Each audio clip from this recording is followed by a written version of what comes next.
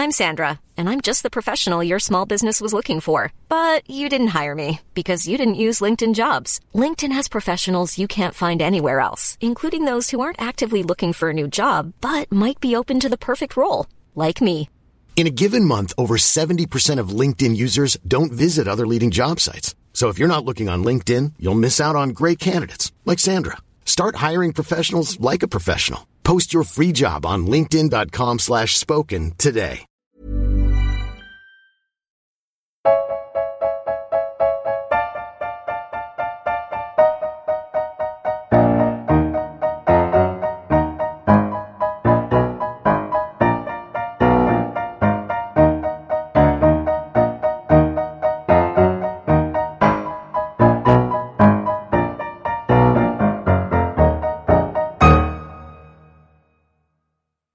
Welcome to this week's Failed Critics podcast, where, other than what we've been watching, we will bring back the long-awaited return of Triple Bill. And I am your host, Stephen Orton. I'm joined by James Diamond. Whoop, whoop, whoop. Yeah. Or maybe not. Jerry McCauley. Hello. And Owen Hughes. Hello, Newman. What a Jerry. Bloody hell. There's a reality when I'm the one doing the downbeat. Well, have we It's got... a spoiler for my Triple Bill. Hello, Newman. Have we got any... Jerry Seinfeld's in your Triple Bill? Not quite. Okay, alright, I'll shut up now. Finally, it's only taken this long for you to shut up. Right, have we got any site news and or movie news before we get underway? Bit of site news. News. Yeah, well, yeah, there's some more stuff up. That's always news, isn't it? We've got Jerry's lovely decade in film piece about 2002. Really nice eclectic mix of films there. Really enjoyed reading that, so you can read that on there. We've also got some more pieces going up this week, and we've started our first best film of the day, but we're publishing them in advance these days to try and stop us just making it up quickly when we look at the TV guide when we get home from work. And we've got plans for Glasgow Film Festival as well. So, you've got plans, but I've got plans for Glasgow. No one else has been invited. Again, I know, it's shocking, isn't it? Yeah, I'm starting off my solo career with film critics. No, we've got plans. I'm gonna call here. We're gonna do a podcast. I'm gonna call in like I'm some kind of important big shot with news from the film festival. And you could have gone the Cannes, you could have gone the Sundance, but you gone the Glasgow. Gone to Glasgow to go and drink scotch. Scotland's cesspit, they call it. Oh, that's harsh. I like Glasgow. I like it's no Dundee. No, I like Glasgow, and also, I think they keep telling you it's Scotch. It's actually Buckfast. Do you know, I've still not had Buckfast. Actually, I'm going to have Buckfast while I'm up there. I'm going to have something deep fried. I'm going to have something deep fried and drink Buckfast and talk to what I like to think of our sister podcast, the Born Offside podcast, the football podcast. Dave McFarlane from there is going to join me for a few drinks, and we're going to chat films and drink Buckfast. You're definitely going to drink Buckfast. You're probably going to eat a deep fried Snickers bar or something. Do you know, I'd fucking love that. You wouldn't trust me. Genuinely love that. If I admit it, because you've had like 3 pints, haven't you? Yeah, I could have one right now. I just had a hazelnut Kit Kat, and do you know what? They're not all they're cracked up to be. The mint one's the best of these new flavours. Thank you. About time. Peanut butter one, surely. But that's not one of the new ones, is it? I've not had that yet. Anyway, let's do films and that. The quiz has taken a bit of a different turn this week because I had an idea while I was in the car driving back from football about 20 minutes ago. The idea is, rather than a quote from a film, you're going to have to identify which film a certain song comes from. So I've got 2 examples because this is new. This is a new thing for the podcast. So I've got 2 little easy little test ones for you to have a go at. So if you were to hear this, what film would it be from?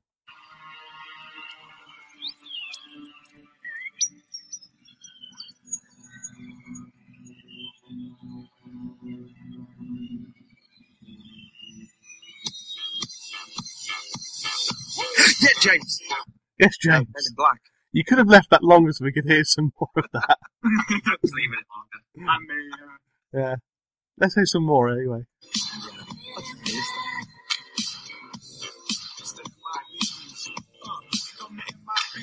I think that's enough. So It's not as good as Wild Wild West. But, no, you know, it's I played that. I tasty. played that the other week before the podcast. We've all had enough of that. So if you were to hear this is another practice one. What film would we be talking about? Hakuna Matata. It's James. I didn't hear that. Let's be real. There we go. What is it, James? It means no worries. It's the Lion King. There we are. So that's how this quiz will work. So which film would this song be from?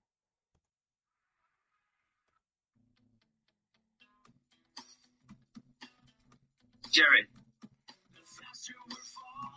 I did hear you.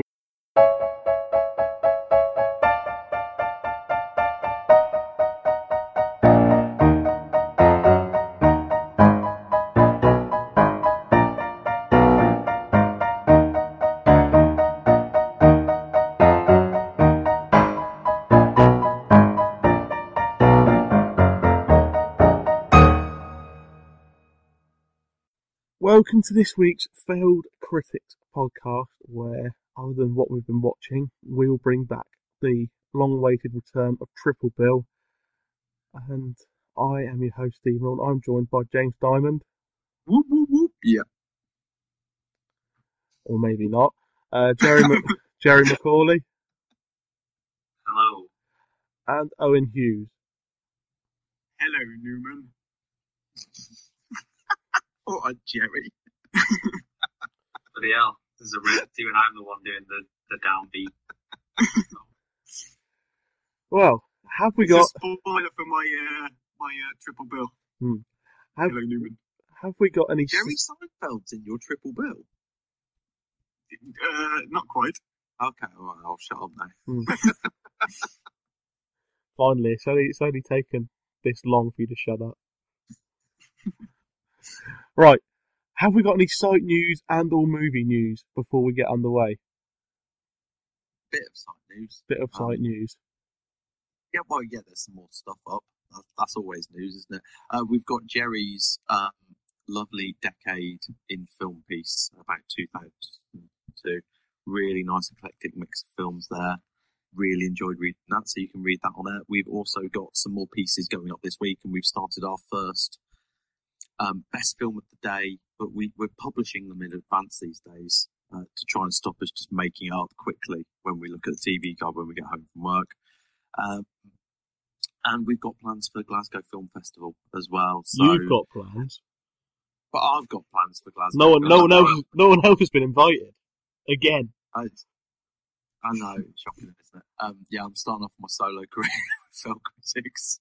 No, we've got plans. I'm gonna call here. We're gonna do a podcast. I'm gonna call in like I'm some kind of important big shot with news from the film festival. And you could have gone the Cannes, you could have gone the Sundance, but you gone the Glasgow. Gone to Glasgow to go and drink scotch. Scotland's cesspit, they call it. Oh, that's harsh. I like Glasgow. I like it's no Dundee. No, I like Glasgow, and also, I think they keep telling you it's scotch. It's actually Buckfast. Do you know, I've still not had Buckfast. Actually, I'm going to have Buckfast while I'm up there. I'm going to have something deep fried. I'm going to have something deep fried and drink Buckfast and talk to what I like to think of our sister podcast, the Born Offside podcast, the football podcast.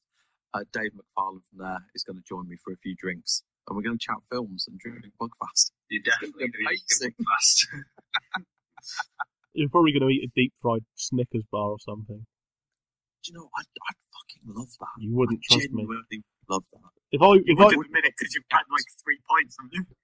Yeah, I could have one right now. I just had a nut Kit Kat, and do you know what? They're not all they're cracked up to be. The mint one's the best of these new flavours. Thank you. About time. Peanut butter one, surely. But that's not one of the new ones, is it?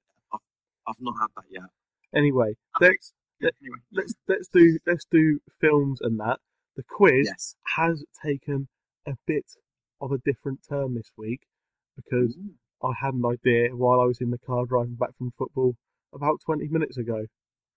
The idea is, rather than a quote from a film, you're going to have to identify which film a certain song comes from. So I've got two examples because this is new. This is a new thing for the podcast. So I've got two little easy little test ones for you to have a go at. So if you were to hear this, what film would it be from?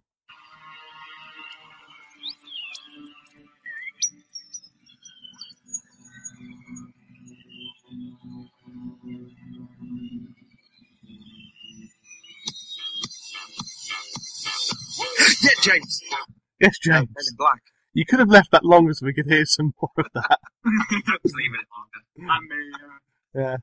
Let's hear some more anyway.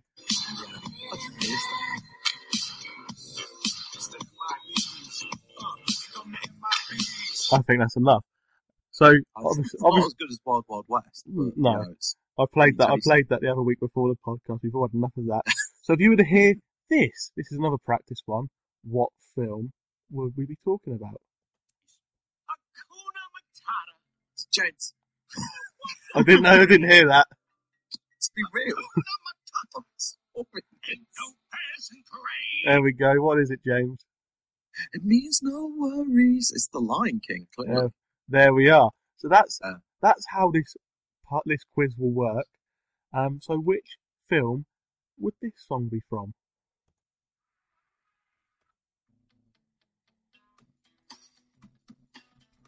Jerry. I did hear you. I just think we should hear some more of it. Yes, Jerry. I'm taking a wild guess at the era, and I'm saying American Pie 2. It was American Pie 2.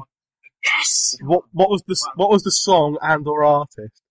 I've got that, James. You don't get a point for that. Jerry's already got it right. I'm just seeing if anyone knows. Damn it.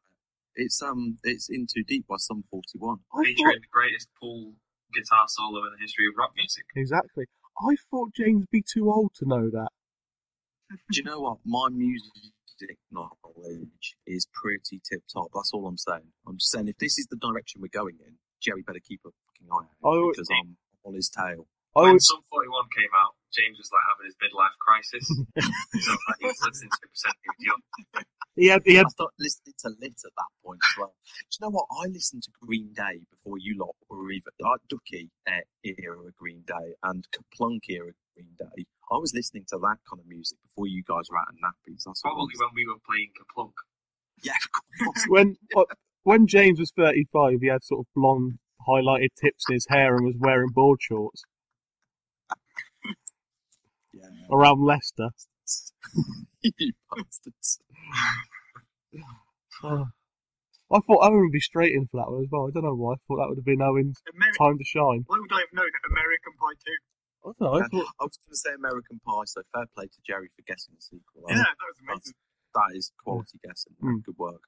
I just couldn't remember it from I've seen the first one slightly more times than I've seen the second one. And I can remember the second one had a slightly better soundtrack. So good choice. Did it make you want to be 17 again, Jerry? Just made me think of apple pie, Steve. Warm apple pie. The Spice Girls were number one when I was 17. That's all I'm going to say. Right, let's start the actual proper podcast proper now with what we've been watching. And James, what have you been watching? Right, okay. When we started this podcast, this section was called The Good, the Bad, and the Ugly. Do you remember? Oh, those hazy days. So I've got literally the good and the bad and the ugly. Which do you want me to start with? I don't know. I've got two films I want to talk about, basically. That's what I'm saying. Do the bad. The bad. Okay, the bad and the ugly together. Okay, movie 43. It's a sketch comedy compilation with an overarching theme produced by, I think, Peter Farrelly, possibly Bobby Farrelly. Only one of the Farrelly brothers, I think. It's fucking horrendous. Okay, this is worse than the worst film I saw last year, which was probably Dark Shadows. Oh my god. Okay, they talk about having the biggest cast ever assembled for a film. It's a bit of a misnomer because I think Ben-Hur's got more technical people in it. The idea is, and the British version has got this overarching narrative, which is some geeky kids, well, some kind of like jockey kids and a geeky kid are looking for the worst video ever on the internet. And it's borrowed away, kind of like in anonymous servers and stuff like that. And as they search through these servers, they find videos which, to be honest, Funny or Die would go, actually, that's too shit for us to put up on the website. To be honest, it's the kind of thing that Soccer AM would go, that's a bit beneath this. Mrs. Brown's Boys writer's room, and I'm doing them a credit by assuming they've got a writer's room, would go, I don't know, that's a little bit broad. Just to give you an idea, the very first video they come across is Hugh Jackman and Kate Winslet on a blind date, okay, and Hugh Jackman has a pair of testicles hanging from his neck. And that's the joke for about 10 minutes. That is the joke. They don't actually even say anything funny. You're just meant to find the fact that Hugh Jackman has testicles hanging from his neck funny for 10 minutes. Men in Black did that years ago. There you go. There was it an alien with? Yeah, it was called a Chinian or something like that. Yeah, that's exactly funny though. Yeah, that's like in that context. Okay, you have no context. It's just, oh look, Kate Winslet's going, oh look, there's no one noticing he's got bollocks hanging from his neck. That's literally a joke for 10 minutes. The second sketch is the one sketch that actually made me laugh a bit involuntarily, which has Liev Schreiber and Naomi Watts as a couple, and they're talking about homeschooling their kid to another family. And it's actually quite a funny setup because then it turns out they decide to make him go through the humiliation of high school despite homeschooling him. So Liev Schreiber as his dad is being really harsh and calling him a faggot in the changing rooms of the house kind of thing, like before PE. And his mum comes on to him. A bit weird. But that at least made me laugh a couple of times. Then there's bits with Richard Gere as the CEO of a company that creates iBabe, which is an MP3 player in the shape of a naked woman. It's just, it is so bad. But the thing is, I was sat there thinking, in the classic parent style, I'm not angry, I'm just really disappointed by so many of the people involved in this. There's some people I really like it, and it's generally the lesser stars that I really like. So Asif Manvi and John Hodgman, who are on The Daily Show very often, are in sketches. And I thought, no, you're better than this, lads. I know it's paid you a little bit of money, but you're better than this. There's a whole sketch where Chloe Grace Moretz is a teenage girl, and she gets a period, and all the men around her freak out massively. And it's just embarrassing. It's just Christopher Mintz-Plasse is in that scene, and you just think, no, why? I just cannot get why 90 minutes of this is fun. I went to see it because I'd heard people say it is the Citizen Kane of awful. It's one of the worst films ever made. I thought, for that reason alone, I need to at least investigate it, and it actually is. It's probably worse than any of the Scary Movie films. I'm a bit partial to Scary Movie. Okay, I didn't like them, and it's worse than them. Don't you mean like Epic Movie and all that kind of? Yeah, no. I've not got round to seeing Epic Movie. No. I avoided it. Actually, I don't know if I have. As King Leonidas, isn't it? That's just never going to be good. Like I said, there a couple of occasions there was an interesting 10-second idea for a very, very quick sketch, but they turned it into a 10-minute sketch. I'm struggling to think of anything else that was good. It's just so bad. It's really horribly bad and lazy. And do not see it, please. That's all I can say to people. I've seen it, so you don't have to. What's the good film you've watched this week, then? The good film I've watched is a film that I'm really annoyed that I didn't see last year because it would have made my end of year polls. It's called A Royal Affair. It was a Danish film, and it stars Mads Mikkelsen, who I have to say is probably my favourite actor at the moment. I think he is. He's really. He's that. He's also just absolutely on fire at the moment. He did The Hunt last year, which was the story of a nursery worker, primary school worker, who gets accused wrongfully of inappropriate touching of a child. And that is an incredible film, but this topped even that. It's my favourite period drama film since Amadeus. And the thing is, I avoided it last year because it was called A Royal Affair, which is just a rubbish title, and B, its synopsis was an English princess marries a mad Danish king and falls in love with his German doctor. And I thought, it sounds a bit opera-y, sounds a bit Pride and Prejudice. It's not like that at all. And the really interesting thing about this is it's based on a true period in history. And I love English history. I love our deep, long, thousands of year history. And it suddenly occurred to me that all the other countries in Europe have histories just as deep and rich as that. And there's all these amazing stories. And this is one of it's a true story.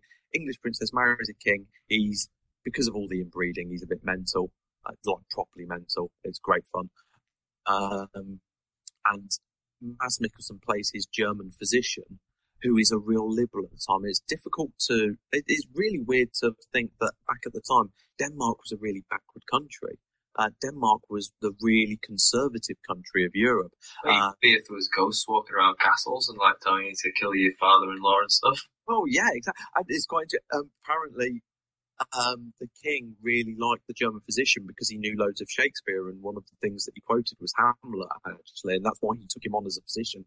But yeah, no, you're exactly right. Denmark was a really weird place back then. It's not at all the Scandinavia we think about now.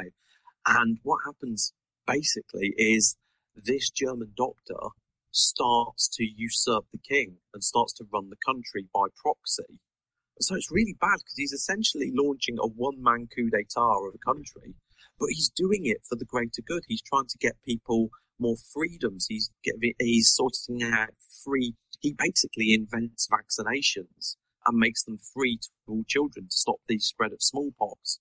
And so you're caught between two stools because the fact is he's manipulating a monarchy of his own, but he's doing it for what we're seeing him going, well, I'm glad he is, because the people in charge of that country are absolute dicks. It's just it's beautifully shot, wonderful costume, beautifully acted, and an incredible true story that made me want to discover more about European history as well. And like I say, Mads Mikkelsen is fantastic in it, and I honestly think he's untouchable at the moment in terms of incredible actors working today. And where did you watch that? What means I got from I just got it. It's available on DVD at the moment and Blu-ray. I got it personally from Love Film. And Movie 43 is in the cinemas at the moment, but don't go and see it. Okay. Well, I watched again, but the only time I've seen it since it came out in the cinema was Rise of the Planet of the Apes, the first film in what looks like a reboot of the Planet of the Apes series.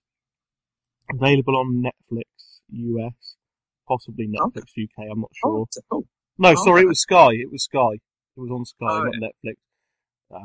Anyway, obviously, it rather than where the original series of films and the abysmal Tim Burton remake, where the end made no sense and made my mind bleed a bit. They start off with... Arnie was meant to be in that as well, remember? Arnie was meant to be the lead in that Planet of the Apes reboot. But anyway, where they start with the astronaut crashing on the Planet of the Apes, and then the original series went back to the apes coming to Earth and all that. This one starts with what you assume will be the apes takeover. James Franco is a scientist who works with apes, who's trying to use apes to cure various human diseases. His dad is John Lithgow and is absolutely brilliant. James Franco's quite good himself, but the real star of the show is Caesar, who is done by Andy Serkis in the same way he does Gollum in Lord of the Rings and The Hobbit. I believe Owen called it his favourite film of 2011. Yeah, just very slightly ahead of The Artist. Yeah, it's proper like blockbuster film. It's pretty near best, really, isn't it?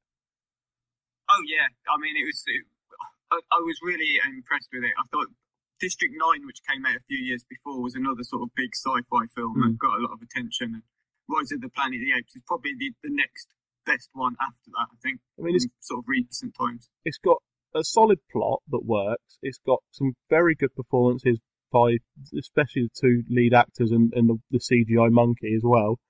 And the action in it is good for a summer blockbuster. It's not one of these summer blockbusters that come along like Transformers 3 and just completely fall apart and are abysmal. It's got a lot of nods to the original films, and it sets up the future films quite nicely. For example, you see on a television in the background the Icarus space shuttle or spaceship taking off, which is of course the spaceship that Charlton Heston's on, but it won't be Charlton Heston this time, I'm sure. Well, it's confusing with the original series of the films, the 5 films they had, because without going into any spoilers about what happens in them, the 4th film is Conquest of the Planet of the Apes, which is what Rise of the Planet of the Apes sort of reboots from. Yeah. But in that, there's a bit of time travel that's gone on that means that stuff that happens in that it kind of conflicts with Charlton Heston in the spaceship. And so it's a bit weird. So it's interesting now to see that they're going to actually try and, in the reboot, tighten it all up a little bit more. Yeah. So, yeah, the next film should actually make a bit more sense sequentially, you know. It was one of those films that I remember seeing the trailer for and going, oh God, why are they doing that? I don't know if anyone else thought, oh geez, why are you rebooting? I kind of thought that, but I kind of think about that with a lot of reboots, but this one actually works. Yeah, exactly. And then I watched it. I was like, actually, this is fantastic. I'm so glad you did this. It's really nicely done. And John Lithgow as well is great as James Franco's dad. He's brilliant in everything I see him in lately. Yeah. I love John Lithgow to bits. Actually, damn, I didn't even think about him for later. Damn it. But anyway, but yeah, and again, Andy Serkis as Caesar. It's just another fantastic performance, and you believe a CGI monkey. You 100% believe them, and that's just a sign of. See, to me, that is technology doing wonders for cinema. And I'm not bothered about high frame rates and 3D and stuff like that. The fact that they can do that, that's where we're doing well with technology in cinema. We wouldn't have been able to do that 10 years ago, and that's the beauty of Rise of the Planet of the Apes for me. And I think by just speculating, but the way they'll go is they'll go for a trilogy. So next film will be How the Apes Take Over, and the final one will be Planet of the Apes with someone going into space and then going into the future and then crashing onto the Planet of the Apes. With obviously a musical starring Troy McClure to follow it up. Dr. Zaius. Owen, what have you watched this week? I went to see the preview at Cineworld of the Sasha Gervais. Is that how you say his name? I believe so. Or Gervais. I think the first name's pronounced Ricky, though. I'm not sure. I think I'm saying it wrong. Ricky Sasha Gervais. Yeah. Okay. It's Hitchcock. I went to see Hitchcock. Obviously, the biopic, whatever you want to say, of Alfred Hitchcock. During this very short period of time, just sort of the making of the film Psycho. So, I mean, for some reason, the film doesn't appear to have been met with particularly high praise. I know James isn't a massive fan of it. No, I honestly did really like it. I just wished I'd liked it more.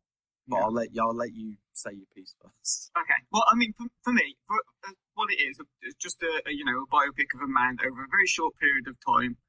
I thought it was really interesting. It was really entertaining and quite informative, actually, about not just the way the film was made, but more about his character. And it's based on a book. The actual, not obviously the book of Psycho, but it's called Alfred Hitchcock and the Making of Psycho by Stephen Rebello, which goes into very high detail about this sort of period of time. So yeah, I mean, it only shows you his life over a few months as basically he and his wife Alma struggle to get the film Psycho off the ground and eventually get it made.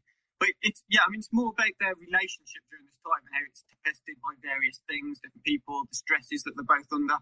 It's, as I say, really detailed account of their life during this time. So, I mean, it covers just about everything you can imagine between the two of them. So I guess it kind of explains why some people might have been disappointed by the film.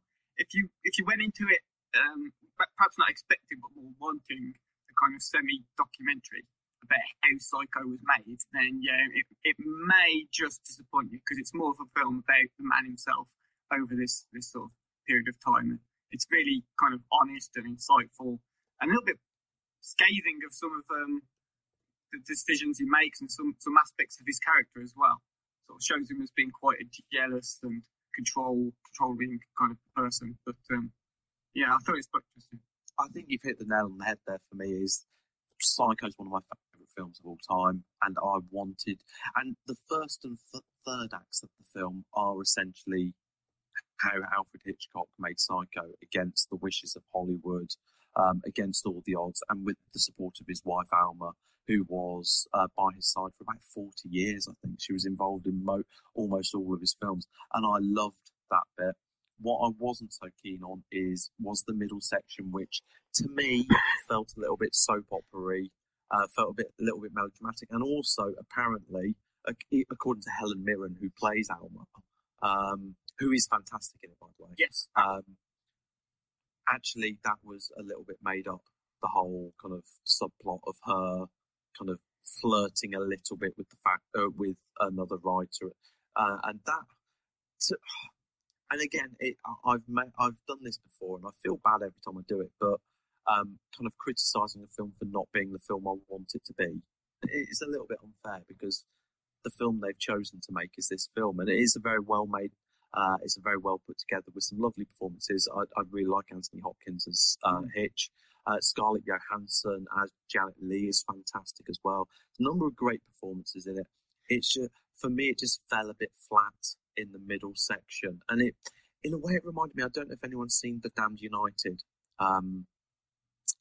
which again is would be a fascinating docudrama, but got a little bit help. For me, The Damned United's failings are where it turns a little bit soap opera-y and about looking into the mind of a man who we can't look into the mind of, and it's making a lot of. Whereas the first and third act of Hitchcock are based a lot on what happened, what are facts, people alive have said this kind of thing happened. The middle section is very much, well, what might he have been thinking? And that it just feels a little bit disjointed for me there, in the sense that the middle section is, let's see what he might have been thinking. And I'm watching it thinking, this might be the case, it may not be, but I do know the other side, the other two ends of it, the bookends of this film, feel far more grounded in reality. And personally, I enjoyed those more as a film fan and as someone who really loves Psycho. And I felt I got a great insight into how Psycho was made. But I can see why other people would prefer it the other way. It's just not for me, that section. But overall, it's still a good film, and I really enjoyed it. Yeah, I mean, it is a really good film overall, I think. And, you know, I take your point about the middle bit, as it does seem a little bit like they've just... It's like most sort of documentaries on the Discovery Channel, isn't it? They just kind of make up bits of it as they go along. And they find the human interest, and human interest sells. It really does, and I can see why they've done it. It's just I went in expecting, essentially, a dramatisation of the making of Psycho. So I went in with different expectations to what I got, and that will have affected me. Yeah, I mean, it will. You kind of have to not go in with those expectations. Yeah, definitely. Jerry, if you're still there, what have you watched this week? Alright, I'll be brief. I've watched a couple of sort of rom-com-ish kind of films this week. First one is Silver Linings Playbook, which is still available in some cinemas on a very limited basis. I really enjoyed it, and having watched Zero Dark 30 recently, there's no way that Zero Dark 30 should be anywhere near awards when that, that's been made and quite rightly has been nominated. But then you get things where I don't think David O. Russell got nominated for an Oscar, did he, for that? David O. Russell has been. I thought he'd been nominated for Best Director, whereas I'm just checking it now, but I'm pretty sure he has been nominated. Right, but I think the film missed out, didn't it? I mean, no. It's had Silver Linings Playbook has been nominated. It's the first film in ages that's been nominated for all 4 acting nominations and Best Picture. Oh well, ignore me completely then. We always do. I'm just looking up now. I'm just checking on the David O. Russell thing. He might not have been nominated, actually. I'm just checking now. But it is nominated for Best Picture. It's a very enjoyable film. I think it avoids the sort of... it's quite quirky in a way, and it could be pretentious. And I think there will be people who watch this and think that it was a bit pretentious and it was a bit, quirky. But actually, I found that the characters were very believable and very relatable, which you don't often get in romantic films. They're usually, incredibly rich, implausibly rich, actually, city-dwelling middle-class Americans, or live in a ridiculous house in the suburbs, never seem to actually work, but have a stupid amount of money. And these people were more real. They were suburban. They were sort of lower middle class. They all had their issues, and then there was a very unflinching look at that. But at the same time, they found the humour in that in the same way that, a lot of families do. You find humour in the little quirks about yourselves and things like that. And I thought it was very well handled. I thought it was very funny. I believe James thought it wasn't funny.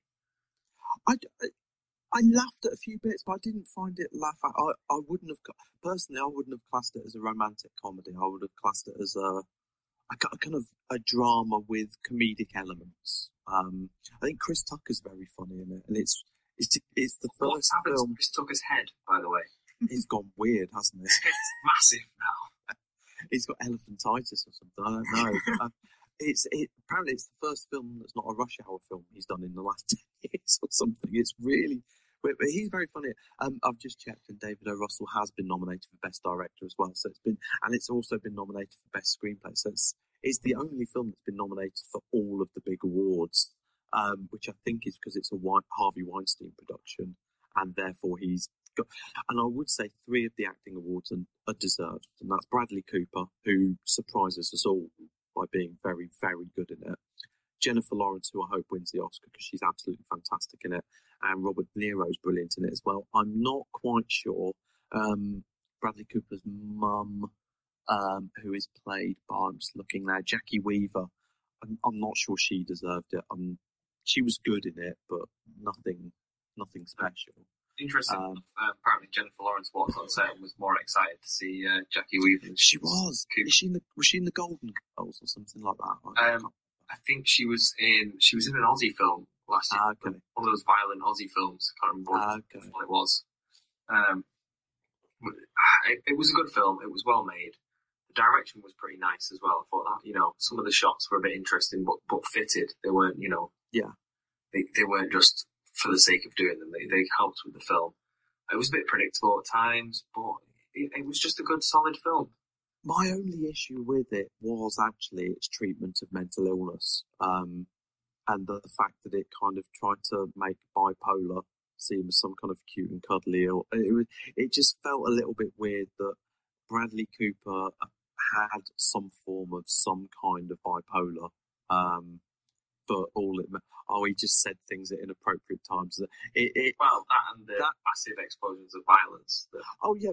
But the only time you see the massive explosion of violence is when it's just in the film. We know he's been put away, kind of like in a mental institution for a bit because of that. But actually in the film, once he comes home, the only time you see violence, you're like, well, yeah, I don't blame him for the violence because there's racist people going on without spoiling too much. And the rest of the violence, he never directs at home. There's violence at home. Not directly. There's violence in an office, shall we say? There is explosions. I think you're being unfair there. Okay, maybe I'm being a little bit. It felt a little bit like this man has generic mental illness, which is cute and cuddly. That's just the way it felt to me. It felt a little bit. I don't know. It skirted, and Jennifer Lawrence's character as well. Kind of, it felt a little bit. they were both wounded characters, and I actually think this film would have worked with a little bit less of that and actually just about their characters. But that, again, that's just me. But Jennifer Lawrence was fantastic in it. I really enjoyed her.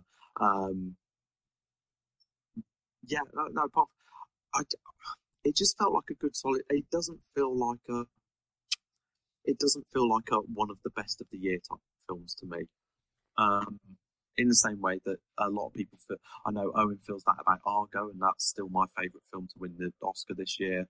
And I know you feel that about Zero Dark 30, and isn't film just a wonderful thing where that can happen? But I liked it. I just didn't think it was brilliant. I thought it was pretty good. Right, shall we do Triple Bill then? I think Jerry's got one more. Quickly jump in with Perks of Being a Wallflower, which I avoided because it's got Emma Watson in and it looks all quirky and pretentious.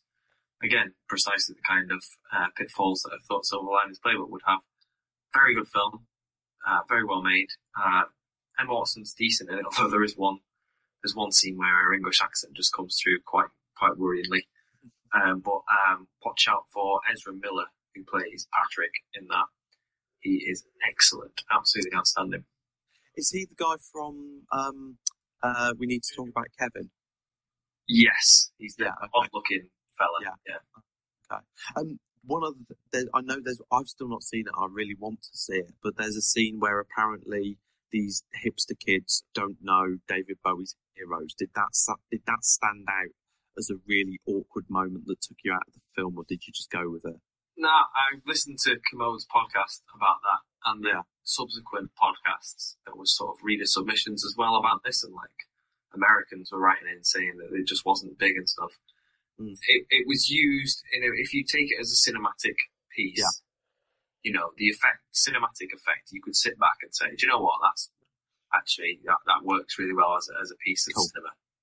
Cool. So that's all I want to know, because I'm a massive Bowie fan and I can't believe anyone wouldn't know Heroes, but that's interesting. I definitely want to watch that, because I do know, and I just want to give a shout out to one of our regular listeners, at Duke, who also goes on the forum as well. He has been looking forward to one of us reviewing this film for ages. He told us about it about 3 or 4 months ago. So there you go, and I'm going to watch it soon as well. It's really, really good. Get it watched. Okay. I think it's out on DVD next week, and currently sat at 213 in the IMDb Top 250, if you don't believe me. Oh, okay. Oh, there we are then. Right. Triple Bill this week, its long-awaited return, is which 3 actors/actresses would we like to see it make a comeback into the world of film? And I think as well, James, isn't it what we want to see them in or doing? Yeah, basically, it's in honour of Arnie's big return last week in The Last Stand. Stallone is back with another big action film this week, Bullet to the Head. And yeah, it's who has made big films, and we want them to make that return. So we want them to make that big John Travolta-esque return in Pulp Fiction, or Mickey Rourke-esque return in Sin City. You know, who has made big films and gone to nothing? Who do we want to come back? Right, well, I'll go first, because unfortunately, for one reason or another, I haven't put much thought into it, so I haven't had time. Lazy so I've winged it. I'm going to start off with, do you know who my favourite actor of all time is? Who? Mr. Sidney Poitier. I should have a bit of Denzel Washington myself, Steve. No, that was just a joke for me to get another office reference into the podcast. That's not actually one of my. I've not seen enough films to judge it on. Okay, the first one is Rick Moranis. Yes, he was in my also ran list. It's about time he came back and made some of my favourite childhood films again. I need to stop living in the past, so I need him to come back, remake all these films, and ruin my childhood for me. Yeah. But yeah. Anything, just in any kind of film like, you know, Ghostbusters, Spaceballs, Honey, I Shrunk the Kids, getting back in something like that. He had a kind of valid reason for retiring, though, didn't he? Did he? Yeah, I don't know. to look after his children or something. I think he looked after his wife. His wife got ill, I think, so he took some time out to look after his wife, and then just thought, you know what, I actually really enjoyed not being part of films anymore. She died. She actually died. Yeah.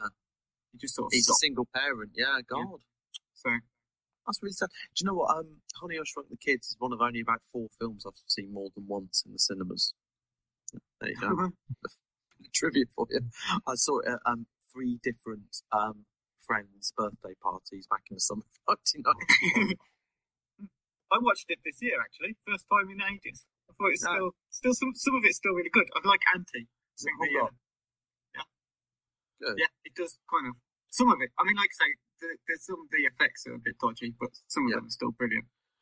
Second on my list, of course, it was going to be Emilio Estevez. I just want Mighty Ducks 4. That's too much to ask. And I don't know how I'm going to do this. I've got 2 ideas in my head. One, like all the adults now get challenged to a rematch in some shape or form by that Iceland team they beat in the final of the World Children's Winter Olympics, which I don't actually think exists. But it did for the purpose of this film. So they all come back to that. Or, just more typically, one of their kids is now in a little ice hockey team and they have to be called the Mighty Ducks and go on Mighty Ducks 4. The original kids are all washed up alcoholics. I think that might be a problem. I mean, getting 5 or 6 of them off of drugs and able to film again is just going to be too difficult. So probably just get Estevez and Jackson back and do Mighty Ducks 4 with some kids. Pros. They'll do it. Yeah. Which would be fine by me. Finally, it's a bit of a tenuous one because I don't think he's strictly speaking retired, but looking at his filmography, I wouldn't be putting any of these down on my CV for the last few years. Is Mark Hamill. Just get him back, make him King Jedi or something for the new Star Wars films, and that'll do fine for him. I feel a bit sorry for him because he probably thought after A New Hope, that went down really well. I'm going to be a big star. And then he got in a car crash or something, and he had monged his face up a bit, and he didn't look as... He didn't look like the fresh-faced youngster that he was in A New Hope. It probably ruined sort of his career as like a young, good-looking film star. And then Harrison Ford got in his way being all badass. So you're saying he's like a real-life Joker? Yes. And is that why he's such a great Joker in the animated series? Is because he's suffered severe physical and emotional trauma? Quite possibly. But yeah, bring him back for the new Star Wars films, make him like boss of the Jedis or something. He's got to go and get a load of new ones because there's some other kind of evil kicking off. He's probably... Do you know what? I think that's how J.J. Abrams actually pitched it. that was his exact pitch. He needs to phone me and get me on board. What do we do, Steve? Well, make Mark Hamill King... make Mark Hamill King Jedi. He has to find some new ones because they're all dead except him. And there's some new kind of bad guy kicking off in the galaxy. In fact, that's the scroll at the beginning of episode and that 7. is better than reading shit about tax and trade blockades from Phantom Menace. So, there we go. He's probably the best voice actor going, though, Steve, to give him his due. Yeah, but he's not doing any films, is he? He's just doing, like, cartoons and things. We should film career resurrected, not everything. Yeah. Right, that's my inane ramblings done. One of you jump in now and take on your 3. James, go on. Okay. I'm going to start off with a very personal one first, because I'm so old. I want to see the return of Molly. Died a long time. No, stop. I want to see the return of Molly Ringwald. Okay, Molly Ringwald was a crush of mine in my younger years. Molly Ringwald, if you don't know, appeared in 16 Candles, The Breakfast Club, Pretty in Pink. She was the teen star of the time. She was John Hughes' muse. And sadly, her career went a little bit wrong. Unbelievably, she turned down the lead roles in Pretty Woman and Ghost, and then went on to star in the TV adaptation of Stephen King's The Stand, and basically never did another film again. And it's a really sad story. In fact, she did have a cameo in Not Another Teen Movie in 2001. And she's currently on some kind of family sitcoms. I just want to see Molly Ringwald back in a proper role, possibly as, I don't know, the mum in some teen horror slash pick, and she turns out to be like the bad person. That'd do me. But yeah, Molly Ringwald's one. There was a really kind of like poignant, sad moment in The Muppets. One of the few poignant, sad moments in The Muppets from last year. where Kermit's going through his roller deck looking for celebrities, and he's clearly been out to, and he calls for President Carter and stuff like that, and his finger comes across Molly Ringwald in his roller deck. Made me brought a little tear to my eye, as do most things in films these days. So yeah, that's my first one, and I was pretty sure there wasn't going to be any crossover there. The second one of mine is, how can someone who starred in Jurassic Park and Independence Day not making big films? I'm talking about Jeff Goldblum. I think you've got my notes there, James. Jeffrey Lynn Goldblum. But aren't they meant to be making Independence Day 2? And him and Big Willie style will be back. That would be amazing. And everything will be right with the world. They are making a new Jurassic Park, and I hope to fucking God he's in that film, because he is actually he's such a fascinating screen presence. He made his debut in Death Wish. Death Wish. You say you've got notes. Is he on your list as well, Owen? He is, yeah. Oh, he is. Oh, crossover. It was like you were reading my notes to start with. Beautiful crossover. He plays freak number 1 in Death Wish. He plays basically this rapist. It's a bit weird when you first spot him and you think, Jesus, that's Jeff Goldblum. What's he doing? No, Jeff, don't do it, Jeff. And then he does it. Then he's in Annie Hall really briefly as a man at a Hollywood party going, "This is Davis, I forgot my mantra." And then he goes on to be in, The Fly is, I'd say, is one of his iconic roles. David Cronenberg's The Fly, which I adore. I watched it as a young kid. It scared the crap out of me, but it's a fantastic film. And then, he went on to be in 2 of the very biggest films of the 90s, Jurassic Park, also starring the Lost World sequel, and Independence Day. And he is such a charismatic screen presence, and I cannot understand why he's not in films. Owen, can you? You'd much rather Ian Malcolm come back into Jurassic Park than Alan bloody Grant. He's a bit boring. And the thing is, watching Jurassic Park, I wanted to be a mathematician for about 6 weeks. Because I was like, what? Being a mathematician means wearing leather and like talking about chaos. Chaos theory sounds amazing. He is to maths what Indiana Jones is to archaeology. Damn straight, Ian. That's lovely, actually. That's why I'm here. And because you're lovely, yes. He appeared on Sesame Street as an Indiana Jones style caricature called Minneapolis Jones. So just nice. So yeah, that's my number 2, and obviously one of ours as well is Jeff Goldblum. Come back, Jeff, please. Yeah, I haven't seen anything with him in since he was in The Life Aquatic with Steve Zissou. And that was 2004. He's done things, but I can't say I've ever heard of any of them. He's done He's done some TV. He actually took over as like a lead character in Law and Order: Criminal Intent for 2 series, which just seems really very un-Jeff Goldblum. So I'll tell you what he has been doing. He's been doing a lot of theatre, because I've seen him on Broadway and he's fucking amazing. Oh, yeah? Oh, God, I'm so jealous. Yeah. What did you see him in? The Pillow Man. Okay. Which you've probably never heard of. No. It's Jeff Goldblum is the police officer interrogating. There's it's got Billy Crudup. Remember Billy Crudup? Yes, yeah. He was Dr. Manhattan in Watchmen, wasn't he? Yes. And he's a writer, and he's written some like really grisly short stories, and someone's been carrying out a load of child murders, which are strikingly similar to his short stories, and Jeff Goldblum is the policeman interrogating him in it. Oh, it's the best play I've ever seen. There you go. How many plays have you seen? 1, 3. Right. What's the thing as well? Just to say, he was married to Gene Davis for a bit, and this is my favourite bit of his Wikipedia profile. At one point, it just says in a single line, "Goldblum follows," in inverted commas, "Eastern religions." That's it. That's all it says on that. So, God knows what that means. Which final one is a legend. The man has won. He's been nominated for 5 Academy Awards. He's won 2 of those Academy Awards. He's also won 3 Golden Globes, 2 BAFTAs. His name is Eugene Allen Gene Hackman.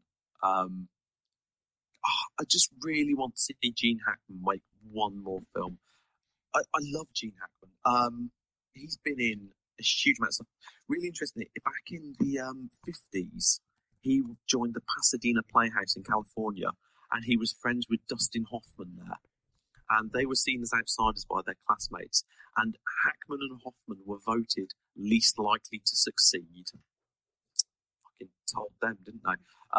They went to New York, ended up on Broadway, and Gene Hackman ended up in... he got a Best Supporting Actor nomination for Bonnie and Clyde, I think, which was Faye Dunaway and Warren Beatty. And he nearly accepted the role of Mike Brady in the TV series of The Brady Bunch, but his agent, in one of these rare moments where agents tell the actors to do the right thing, the agent said, no, wait for a better part. And his better part that he got was Popeye Doyle in The French Connection, directed by William Friedkin, which he won his first Oscar for. He went on to star in The Poseidon Adventure. He starred in The Conversation, also nominated for an Oscar there. He was also in Young Frankenstein as well, which was really good comic role. And then he went on to, I think in some ways it's his iconic role, which is a good and a bad thing, but in the Superman series, he played Lex Luthor, and that's probably what he's most famous for. But it's really funny in those Superman films. He's a fantastic comic presence there.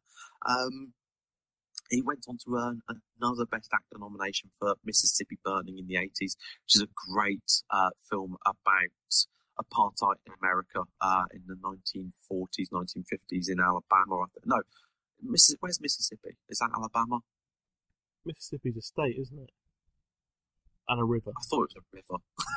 It's a river. It's a river, and it's a state. It's a state as well. Yeah, you're exactly right. Can you spell it? Yeah. M-I-S-S-I-P-P. No, fucked it. Jesus Christ. But one of his greatest roles, which earned him his second Oscar, was in Unforgiven. He played the Bill Daggett in Unforgiven. He then that year went on to star with Tom Cruise in The Firm. And his last kind of big things that he did were he was in Enemy of the State, the Tony Scott film starring Will Smith, which is, I still love Enemy of the State. I think it's a fantastic film. Very similar to his role in The Conversation.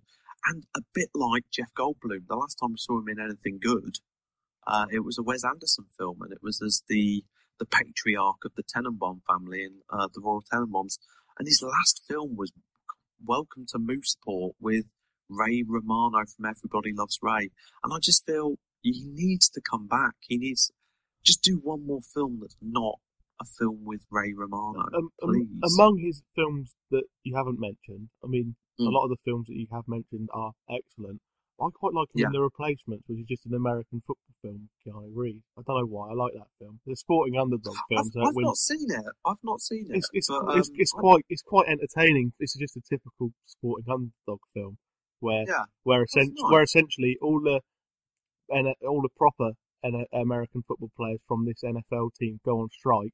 So he comes in as an old coach. They bring him back, and he's just got to find a load of like old players or players that haven't been picked by someone to form a team. And it's just one of those really by the book sporting underdog films, but it's actually quite enjoyable. But you'd already mentioned all the good films he's been in, so I thought I'd mention that one. Actually, The Birdcage. Actually, I really love The Birdcage. Great film starring him and Robin Williams and Nathan Lane. He does comedy really well, and he's just a great actor.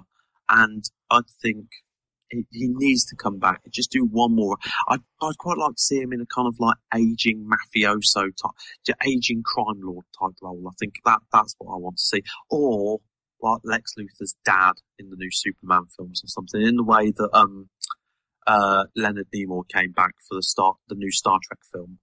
Something like that. That'd be nice. But Gene Hackman, we fucking love you, son. Right, Jerry, go on. You're free. Oh, just for the big build up there, Steve. Yeah. What do you want? A fucking drum roll?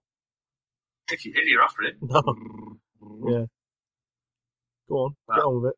Now I feel special. I feel like a beautiful little snowflake now. Thanks. Number one, suspect I'm going to get some crossover with Owen. Well, I suspected until James revealed this beforehand. I went for Jean-Claude Van Damme. Apparently Owen doesn't think he needs a comeback. There are a couple of reasons I haven't chosen him, but I'll let you talk first and then I'll debate it with you.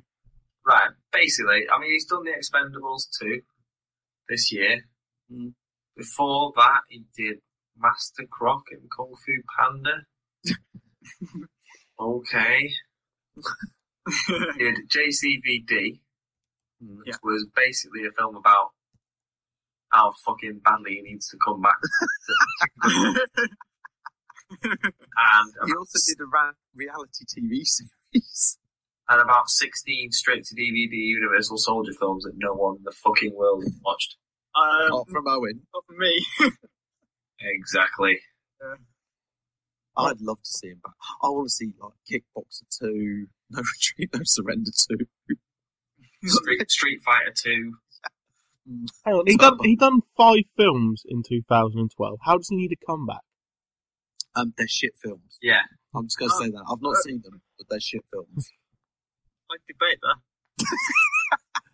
I think his best role in years was in Expendables 2. I agree with that. Kung Fu Panda 2 the year before, as much as we can ridicule him for being in it or whatever, it's the highest grossing film he's ever been in. You know? Yeah, voice roles don't count. Last year he done Universal Soldier Day of Reckoning. Time cop was at the time. That's a good point, actually. But there was a time when he was one of the top 3 action stars in the world. Yeah. And it would be nice to see. The fact is, Stallone and Arnie have got their own vehicle. Expendables 2 wasn't his vehicle. He was part of it.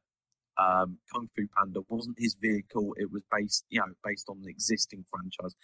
I agree. He was playing second string to Jack Black in that film. It would be nice to see someone go, oh my God, there's a new Jean-Claude Van Damme action film. I bet it's amazing. Time Cop 2. Someone apart from Owen. But he was a changer. I think he went to try and do some sort of comedy roles. So he ended up in like Russian films, and he was sort of just trying his hand at that, really. And he did that reality TV show as well. Yeah. That's always a sign of someone who doesn't need to come back, isn't it? Yeah, that wasn't the best example. But I mean, it would be nice to see him in a good Jean-Claude Van Damme vehicle, but I don't know whether he can. I say this as someone who loves his films, and I've liked some of the films he's been in recently, but I don't know whether he would carry off a film on his own in the same way anymore, if you see what I mean. Okay. I think he would do best as a supporting actor. You couldn't see him doing a kind of Last Stand style film? Not fantastically well. Not to the same level, though. I mean, I love Van Damme. I think he, you talked about being one of the 3 best action stars at one point in time. He's probably my second favourite after Arnie. And JCVD kind of shows he's got acting ability. So he could do something a bit different, But I think the problem is once you've got Van Damme in a film, everyone just goes, right, now roundhouse kick someone in the face. And then... Damn straight. Yeah. So he kind of gets built up as that character. Even in the last Universal Soldier film, it was all about Scott Adkins, who I've talked about very briefly. Yeah. And Van Damme's kind of like a character in the background. He does really well in it. I think he's great in his little role. It's very kind of dark character he plays, much more so than some of the other Universal Soldier films. But it's kind of, that's how he is best now, I think. Okay. As the villain in Expendables 2, he was brilliant, and I just think that's probably his role in the future. So, yeah. Don't know how a comeback would be if he was started playing the hero again. What's your next film, Jerry? It's the actor, person. Yeah. I thought I'd go for a bit of gender diversity. So I thought sort of actresses from films that I like, that were a few years ago who could still do something. And I thought of Kim Basinger. Because a third comeback then, after kind of LA Confidential was a bit of a comeback, wasn't it? Yeah. We're not calling 8 Mile a comeback. Oh, I forgot she was in that. Yeah. Really, since 8 Mile, she's only made sort of straight to TV or straight to DVD films. She was in that The Death and Life of Charlie St. Cloud, which was the Zac Efron shitbag film. So she's just doing toss like that, basically. If you think, LA Confidential, she's outstanding in that. She's brilliant in Batman as Vicky Vale. Give her that. Come on. Yeah. Everyone's gone silent on me here. Sorry, she is. Yeah. And really, she's one of these people who's got a lot of potential and never quite lived up to it, did she? Mm. And Alec Baldwin. Yeah. Seriously, she got divorced from Alec Baldwin, and that was the end of her career. Well, you can see why, can't you? Who the fuck would divorce Alec Baldwin? I'd marry Alec Baldwin. But I divorced Alec Baldwin. I've never married. I remember she was in Cellular, which was terrible. She was in something. Has anyone seen Cellular? It's got Jason Statham in it as the bad guy. Oh God, it's terrible, but it's so watchable. But no, you're right. She's barely, like you say, since 8 Mile, just nothing. She's one of those actresses I kind of remember seeing in lots of different things, but if you asked me to name more than like 3 other films, I'd struggle. She's just, I don't know. She needs to lower her expectations and do some TV. She's not done TV since like 1980. I think her last thing in TV, according to her filmography, was herself in The Simpsons. Yeah. So, in 1998. That was when she was married to Alec Baldwin, and Homer made friends with Alec Baldwin and Kim Bate. That was a great episode. But yeah, no, it's a good choice. Do you know what? It's weird. I was thinking I need to get a woman in my choices, and I struggled a little bit because it tends to be good female actors continue to find work. Maybe not as stars, but it tends to be the blokes who get. Weirdly, in a reverse of sexism, it tends to be the blokes that get kicked off the scrap heap by younger, up-and-coming blokes, and that good female actresses seem to continue to work throughout their career. Just yeah. I mean, she was a big name, obviously, she was a Bond girl as well. Can't remember what film she was in, but she was in a Bond film. I'm looking now. But you think about people like Demi Moore. Yeah. Occasionally get role, like she was in the Charlie's Angels films and stuff. Like, Kim Basinger's worth one of them. Easy. Yeah, definitely. Right, what's your last one then, Jerry? My last one, this is, again, another one based on current quality rather than actually whether they're making stuff, is Robin Williams. Interesting. Because Robin Williams, when he wants to be, is an absolutely outstanding actor. He is fantastic, particularly as a serious actor as well as he's. I think I prefer him as a serious actor. Yeah, I much prefer him as a serious actor. I mean, taking nothing away from him, when it's right, his comedy is really funny. I think sometimes it gets overdone, it gets overblown. Have you seen him in? Have you seen World's Greatest Dad?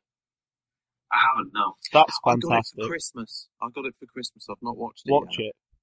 Watch it now. That's a Bobcat Goldthwait film, isn't it? Yeah. He's really good in that, and in kind of a both funny and serious combination. Okay, cool. I saw him. He did the voiceover in the animated film Robots. He was really fucking annoying in that. Every single word. In Aladdin, he's incredible. His 30-odd minute role in Aladdin is. That's him at his comedy best. You're exactly right. But yeah, no, I think I agree with Jerry. His serious roles. Good Will Hunting, I'm not a massive fan of, but he is by far the absolute best thing in that film. He's incredible in that film. He's done a lot of sort of serious films. He did like 1 Hour Photo. Yeah, he's very good in that. Insomnia. Yeah. Brilliant in Insomnia, yeah. And there's the kind of, he's got a good range to him, really. He's done sort of silly stuff like well, he's done stuff like that, and then there's Jumanji, which like he hits the right note. Do you know what I mean? Yeah. He has a bit of he seems to need the right project, really. Yeah.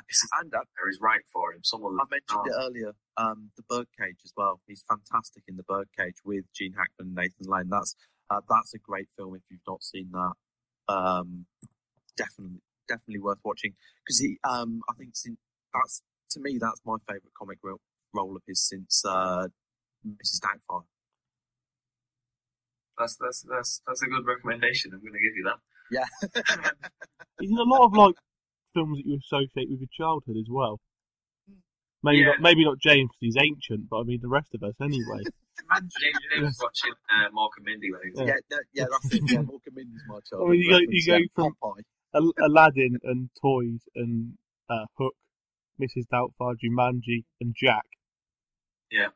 I lose interest at Flubber if those kind of films for him. I mean, that's when it will end.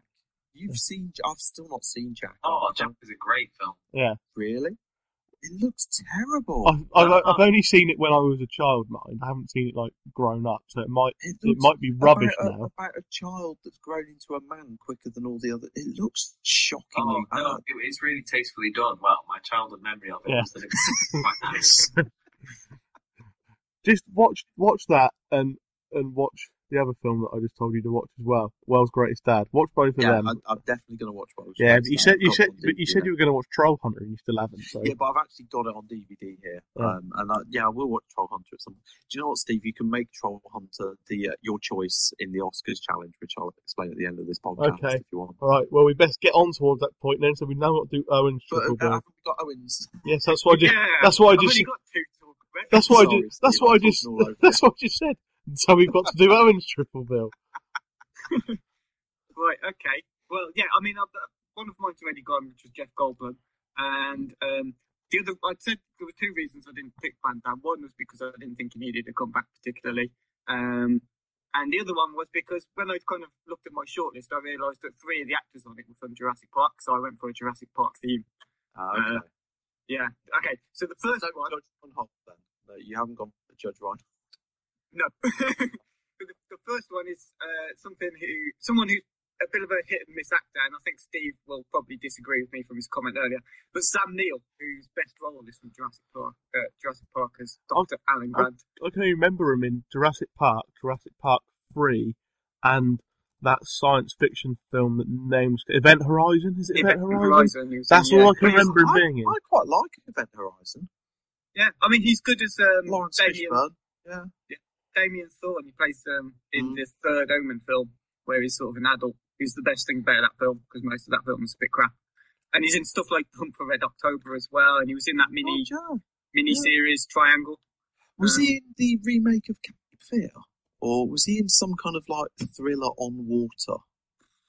Yeah, Triangle, which was a mini TV series about the BBC Triangle. Okay. All right, then. I thought he was like Dead Calm or something like that. I'm welcome. Maybe. Yeah. You carry on going, though, and I'll let you. Yeah, I mean, I quite like him in the stuff I've seen him in. I've not seen all of his sort of back catalogue, so, you know, you're talking about the film he's been in where it was on water, I've no idea, but the stuff that I've seen him in. Was he? Yeah. Oh. He was Thomas Wolsey in the Tudors. No, I've not seen the Tudors, but I've heard a lot of good things about it, so... I've seen like 2 episodes. He was in Dead Calm as well. There you go. He was in Alcatraz. I know that was on TV and it was absolutely terrible, but he was in it. But yeah, I mean, he's been confirmed for Jurassic Park 4 as well. Well, I'm glad because I want to see both him and Ian Malcolm, Jeff Goldblum, come back together for Jurassic Park 4 because they were in the separate films. Hang on, I'm just looking. Oh no, hang on, no, that's not. While you're looking, if we'd have thought about this in advance, this is how excellently organised we are, listeners. We could have had Bicentennial Man as the link between Sam Neill and Robin Williams. Oh, look at that, that's nice. A lovely Isaac Asimov story. But yeah, I mean, he was recently in the J.J. Abrams TV show Alcatraz. But I don't think that was received particularly well. I mean, I watched the first episode and I thought it was a bit shit, actually. I watched more than one episode before I decided it was shit. Yeah. But it was. It had Hurley from Lost in it as well. So I was quite looking forward to seeing him in something else. But yeah. I've just worked out who Owen's third one is. Sorry. I'll show you. Okay. But, now that he's a bit older, I think he's sort of at the perfect age, really, to play some more of these kind of political drama films that are quite popular at the minute. Stuff like Ides of March and so on. I think he's got that look and that sort of that style, the way he sort of carries himself. I think he'd be good in a role of that sort of nature. But failing that, I'd like to see him in a bit more sci-fi, and of course in Jurassic Park 4. Yeah. So my second choice, which I think James. I think I know who it is now. Yeah, is a bloke who's probably most well known for his roles in TV shows. So he's in Third Rock from the Sun. Yeah. The Seinfeld reference as well might have given it away, but he's been in lots of other films. I'm talking about Dennis Nedry, Officer Don, Newman, which is Wayne Knight. And Toy Story 2, the Weird Chicken Hal. Yeah. And in Space Jam, don't forget. He was in Space Jam. Yeah. Yep. Actually, for some reason, I thought he was dead until I looked up what he was doing. He's a big lad. It wouldn't have surprised me. He's only 57 years old. I can't believe it. I always thought he's clinging on for dear life. He's also in Kung Fu Panda, just to link to his other films. He's also in Curb as himself. Yes. I don't think you want to work him too hard. Doesn't he play Newman in Curb Your Enthusiasm? I think he plays Wayne Knight playing. Yeah. Seinfeld reunion, so he does play Wayne Knight in it. Yeah. Didn't he die in Jurassic Park? Yeah, he does. He gets killed by the weird. Fucking spoilers. Come on, guys. Oh, fuck off! It's 25 minutes. Fuck off. Shaving. You know what? He put dinosaur eggs in shaving foam as well. There you go. The big fan creature that spits. Yeah, crazy. He's a very funny man, and everything I've seen him in, he's been very funny in it. Particularly in the old sitcoms he was in. I thought he was brilliant in Third Rock from the Sun and Seinfeld. Fantastic in Seinfeld. Yeah. And surely there must be a role for him in some modern comedy film. I mean, he can do physical comedy very well because it's all in his expressions and his mannerisms that he's just very funny. The way he delivers lines as well is fantastic. But I can't see any reason on IMDb or on Wikipedia that kind of explains exactly why he suddenly stopped appearing and stuff. He started doing a lot of voices. Lots of voiceovers, lots of cartoons and stuff. Acast powers the world's best podcasts. Here's a show that we recommend. The Real Housewives is a guilty pleasure for most, but if you're looking to not feel guilty about that pleasure, tune in to Everything Iconic with me, Danny Pellegrino, where I break down all the messy moments and behind-the-scenes antics of Bravo's popular franchise. And on Everything Iconic, I also interview celebrity guests like Kelly Ripa, Keke Palmer, Drew Barrymore, Cameron Diaz, and more about their guilty pleasures, their past work, and so much more. So if you're pop culture obsessed and find yourself watching way too much reality TV like me, tune into Everything Iconic with Danny Pellegrino, wherever you listen to podcasts. Acast helps creators launch, grow, and monetize their podcasts everywhere. Acast.com. Oh, he was in Torchwood. He was in the American Torchwood series for a few episodes as well recently. They did an American version. Yeah, they did. Well, it was Torchwood, but it was mostly set in America. Yeah. And it had Bill Pullman in it. Oh, it was bad. Yeah. But with the amount of Will Ferrell films that released all the time, stuff like last year's the campaign, which had people like Dan Aykroyd in it and John Lithgow was in it as well. Dan Aykroyd was on my nearly list. He was on my nearly list. Yeah. But surely there is an opportunity for him to get a supporting role in something like that. I mean, that's a nice choice. You've gone for the little man there. Yeah, not the big star. Well, he's not little, is he? Let's be honest. Yeah, he edged out Kurt Russell from my list. I think he's Kurt Russell. I didn't even think of Kurt Russell. Oh man. No one picked Steven Seagulls either. No. For good reason. It's complex we want to see, Steve. Yeah. Steven Seagal's got his own energy drink, so he's doing all right. It's diversifying. He's fine. He's going to be reincarnated as the Dalai Lama, so he's literally got the best comeback already lined up. So he's fine. I had a couple of other also rounds. I had Juliette Lewis. I'd like to see Juliette Lewis in more films. I think she's fantastic. I think I most recently saw her in Whip It. And there was someone. Oh no, yeah.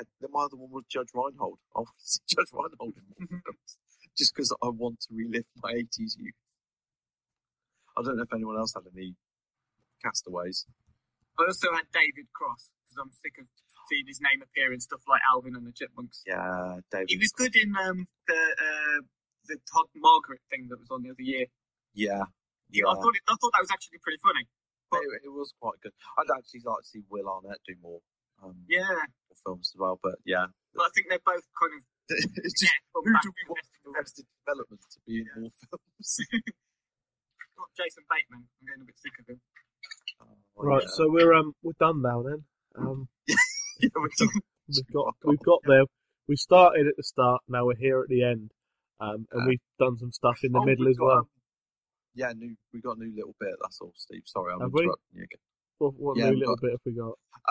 We have got the best film on TV this weekend. It's a new little section, new little kind of public information section. I sent it in an email, Steve. Come on, don't you read your emails? Yeah, don't pay much attention to you.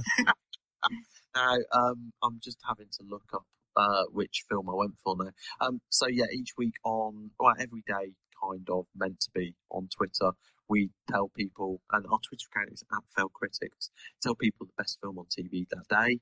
And we've decided to extend that slightly to the podcast. So we're going to tell you, if you watch this before the weekend, you'll have time to set your video recorder. Yeah, that's it, your VHS recorder. Set your VHS timer. Do you remember Video Plus when you used to have to enter like 8-digit numbers to record stuff? No one remembers. You're old. No, seriously, does no one remember that? No. Video Plus? No. I do. Thanks, Jerry. Good man. But Jerry and Owen are far more northern than me, and you've got to remember they're at least 5 years behind the south of the country. That's very true. So what I'm going to Hold up.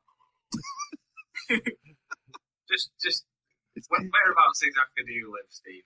Just throw this out there. You're not exactly in a bustling metropolis, If are you? if I was any more south, I'd be on the Isle of Wight.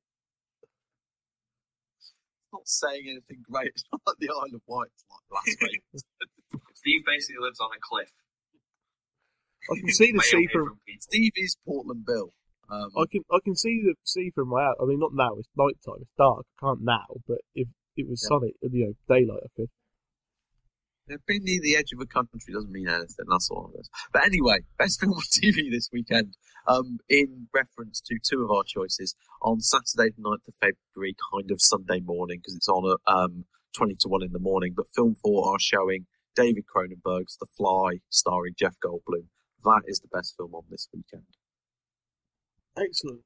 So, what is next week? Next week, our main review is the new Disney film Wreck-It Ralph, the 8-bit computer nostalgia animation film. And yeah, the usual shit. Good. And the week after, we got Die Hard 5. And I won't be here for that, so you're all fine. You're going to talk about Die Hard without me. I'm going to be in Scotland trying to stop being beaten up. Maybe we should all watch as many Die Hard films as we can for that week and then talk about that. Just Die Hard constantly. Yeah, I'd be up for a Die Hard podcast. There we go. Whatever you want. Thinking about I don't give a shit anymore. Right, time to go then. Thanks for everyone for listening. Thanks for everyone for contributing. Thanks for Kevin, what's the name, for the music. Cheers, Kev.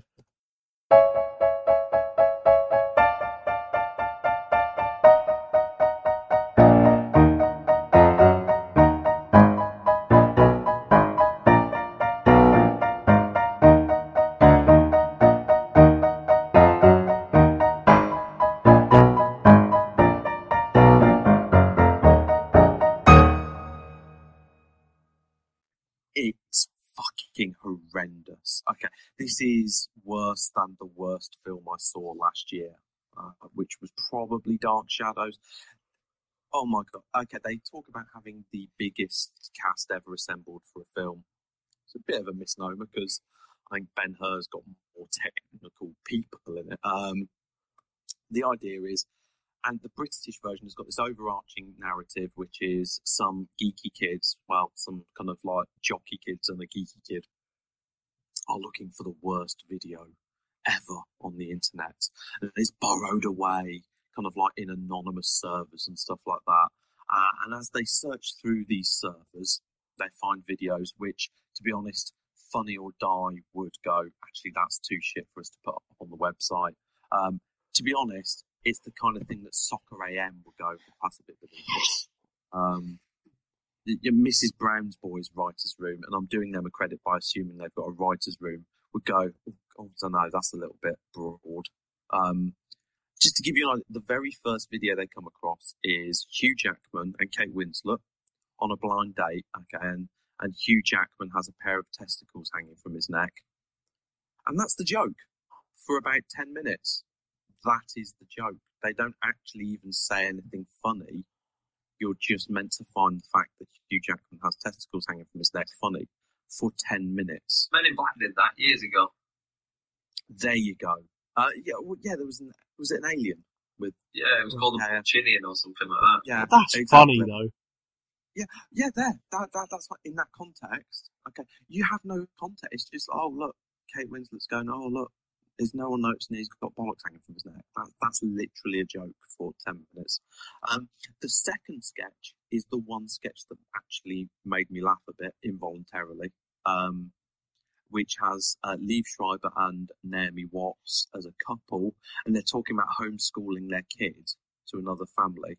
And it's actually quite a funny setup because then it turns out they decide to make him go through the humiliation of high school despite homeschooling him. So Liev Schreiber as his dad is being really harsh and calling him a faggot in the changing rooms of the house kind of thing, like before PE. And his mum comes on to him. A bit weird.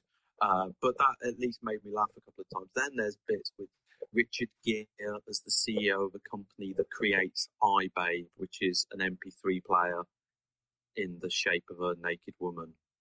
It's just, it is so bad. But the thing is, I was sat there thinking, in the classic parent style, I'm not angry. I'm just really disappointed by so many of the people involved in this.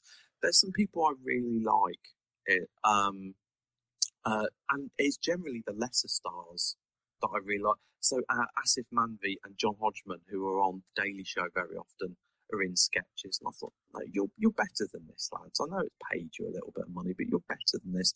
There's a whole sketch where Chloe Grace Moretz is a teenage girl, and she gets a period, and all the men around her freak out massively, and it's just embarrassing. It's just Christopher Mintz-Plasse is in that scene, and you just think, no, why? I just cannot get why 90 minutes of this is fun. I went to see it because I'd heard people say it is the Citizen Kane of awful. It's one of the worst films ever made. And I thought, for that reason alone, I need to at least investigate it, and it actually is. It's probably worse than any of the Scary Movie films. I'm a bit partial to a Scary Movie. Okay, I didn't like them, and it's worse than that. Don't you mean like Epic Movie and all that kind of? Yeah, no. I've not got round to seeing Epic Movie. No. I avoided it. Actually, I don't know if I have. As King Leonidas, isn't it? That's just never going to be good.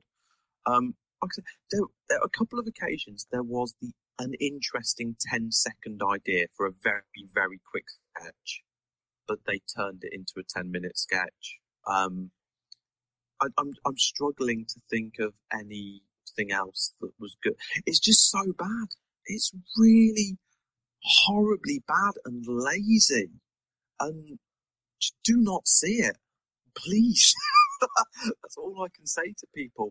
I've seen it, so you don't have to. What's the good film you've watched this week, then? The good film I've watched is a film that I'm really annoyed that I didn't see last year because it would have made my end-of-year polls. It's called A Royal Affair.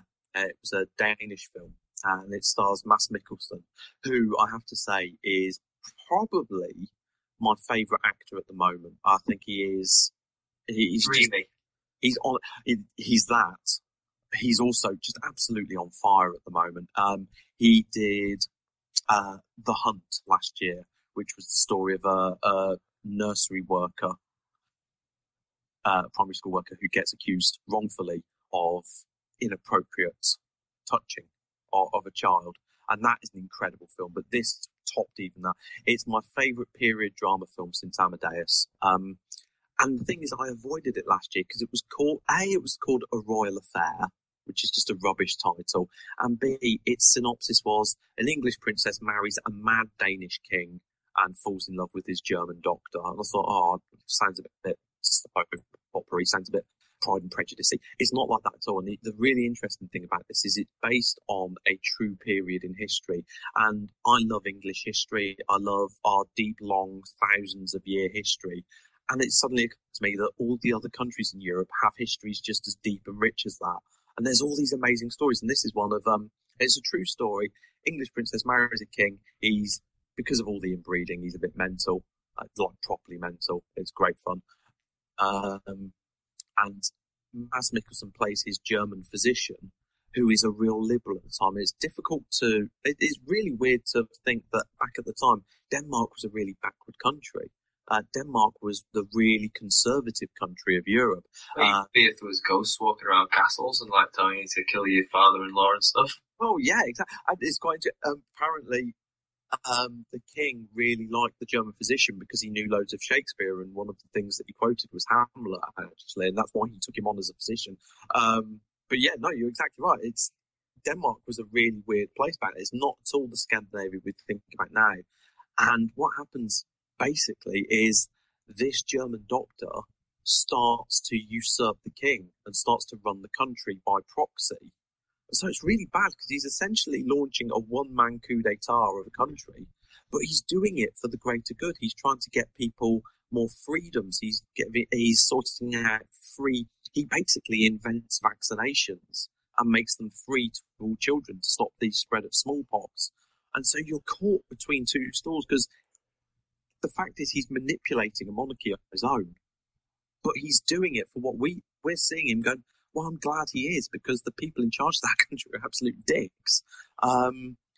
It's just it's beautifully shot, wonderful costume, beautifully acted, and an incredible true story that made me want to discover more about European history as well. And like I say, Mads Mikkelsen is fantastic in it, and I honestly think he's untouchable at the moment in terms of incredible actors working today. And where did you watch that? What means I got from I just got it. It's available on DVD at the moment and Blu-ray. I got it personally from Love Film. And Movie 43 is in the cinemas at the moment, but don't go and see it. Okay.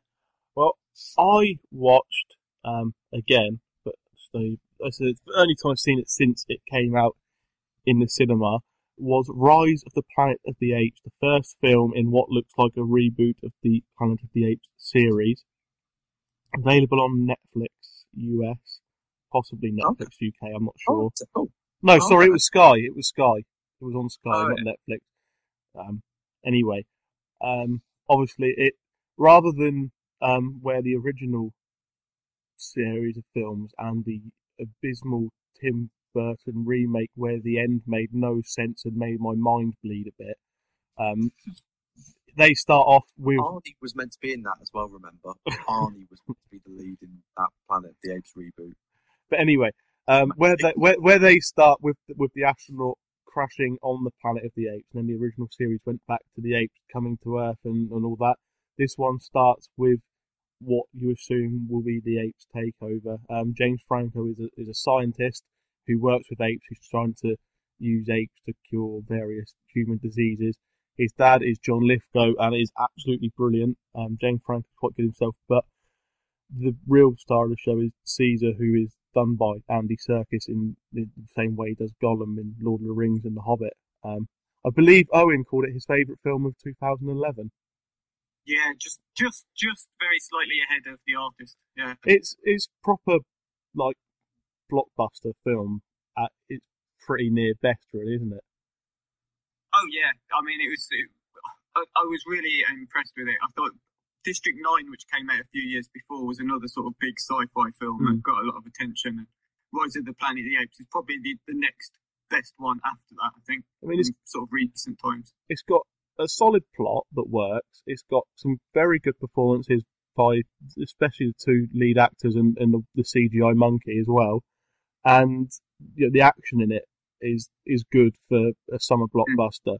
It's not one of these summer blockbusters that come along like Transformers 3 and just completely fall apart and are abysmal. It's got a lot of nods to the original films, and it sets up the future films quite nicely. For example, you see on a television in the background the Icarus space shuttle or spaceship taking off, which is of course the spaceship that Charlton Heston's on, but it won't be Charlton Heston this time, I'm sure. Well, it's confusing with the original series of the films, the 5 films they had, because without going into any spoilers about what happens in them, the 4th film is Conquest of the Planet of the Apes, which is what Rise of the Planet of the Apes sort of reboots from. Yeah. But in that, there's a bit of time travel that's gone on that means that stuff that happens in that it kind of conflicts with Charlton Heston in the spaceship. And so it's a bit weird. So it's interesting now to see that they're going to actually try and, in the reboot, tighten it all up a little bit more. Yeah. So, yeah, the next film should actually make a bit more sense sequentially, you know. It was one of those films that I remember seeing the trailer for and going, oh God, why are they doing that? I don't know if anyone else thought, oh geez, why are you rebooting? I kind of thought that, but I kind of think about that with a lot of reboots, but this one actually works. Yeah, exactly. And then I watched it and I was like, actually, this is fantastic. I'm so glad you did this. It's really nicely done. And John Lithgow as well is great as James Franco's dad. He's brilliant in everything I see him in lately. Yeah. I love John Lithgow to bits. Actually, damn, I didn't even think about him for later. Damn it. But anyway, but yeah, and again, Andy Serkis as Caesar. It's just another fantastic performance, and you believe a CGI monkey. You 100% believe them, and that's just a sign of. See, to me, that is technology doing wonders for cinema. And I'm not bothered about high frame rates and 3D and stuff like that. The fact that they can do that, that's where we're doing well with technology in cinema. We wouldn't have been able to do that 10 years ago, and that's the beauty of Rise of the Planet of the Apes for me. And I think, by just speculating, but the way they'll go is they'll go for a trilogy. So next film will be How the Apes Take Over, and the final one will be Planet of the Apes with someone going into space and then going into the future and then crashing onto the Planet of the Apes. With obviously a musical starring Troy McClure to follow it up. Dr. Zayas. Owen, what have you watched this week? I went to see the preview at Cineworld of the Sasha Gervais. Is that how you say his name? I believe so. Or Gervais. I think the first name's pronounced Ricky, though. I'm not sure. I think I'm saying it wrong. Ricky Sasha Gervais. Yeah. Okay. Yes. It's Hitchcock. I went to see Hitchcock. Obviously the biopic, whatever you want to say, of Alfred Hitchcock. During a very short period of time, just sort of the making of the film Psycho. So, I mean, for some reason, the film doesn't appear to have been met with particularly high praise. I know James isn't a massive fan of it. No, I honestly did really like it. I just wished I'd liked it more.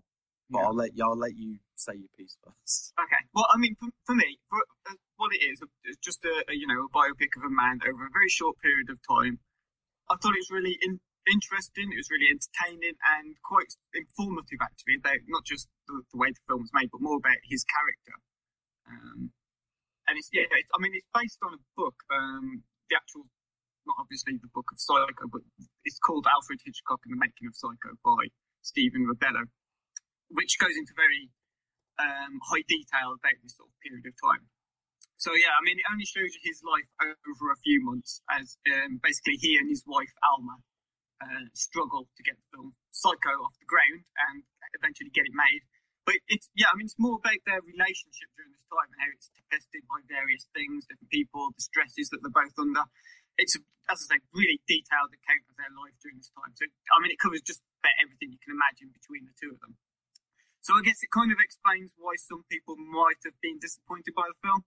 If you went into it, perhaps not expecting, but more wanting a kind of semi-documentary about how Psycho was made, then it may just disappoint you because it's more of a film about the man himself over this sort of period of time. It's really kind of honest and insightful and a little bit scathing of some of the decisions he makes and some aspects of his character as well. Sort of shows him as being quite a jealous and controlling kind of person. But I thought it was quite interesting. I think you've hit the nail on the head there for me. Is Psycho's one of my favourite films of all time, and the first and third acts of the film are essentially how Alfred Hitchcock made Psycho against the wishes of Hollywood, against all the odds, and with the support of his wife Alma, who was by his side for about 40 years, I think. She was involved in almost all of his films, and I loved that bit. What I wasn't so keen on was the middle section, which to me felt a little bit soap opera-y, felt a little bit melodramatic, and also apparently, according to Helen Mirren, who plays Alma, who is fantastic in it, by the way. Yes. Actually, that was a little bit made up. The whole kind of subplot of her kind of flirting a little bit with with another writer, and that. And again, I've done this before, and I feel bad every time I do it. But kind of criticising a film for not being the film I want it to be, it's a little bit unfair because the film they've chosen to make is this film, and it is a very well made. It's a very well put together with some lovely performances. I really like Anthony Hopkins as Hitch. Scarlett Johansson as Janet Leigh is fantastic as well. A number of great performances in it. It's just, for me, it just fell a bit flat in the middle section, and in a way, it reminded me. I don't know if anyone's seen The Damned United, which again is would be a fascinating docudrama, but got a little bit help. For me, The Damned United's failings are where it turns a little bit soap opera-y and about looking into the mind of a man who we can't look into the mind of, and it's making a lot of. Whereas the first and third act of Hitchcock are based a lot on what happened, what are facts, people alive have said this kind of thing happened. The middle section is very much, well, what might he have been thinking? And that it just feels a little bit disjointed for me there, in the sense that the middle section is, let's see what he might have been thinking. And I'm watching it thinking, this might be the case, it may not be, but I do know the other side, the other two ends of it, the bookends of this film, feel far more grounded in reality. And personally, I enjoyed those more as a film fan, as someone who really loves Psycho.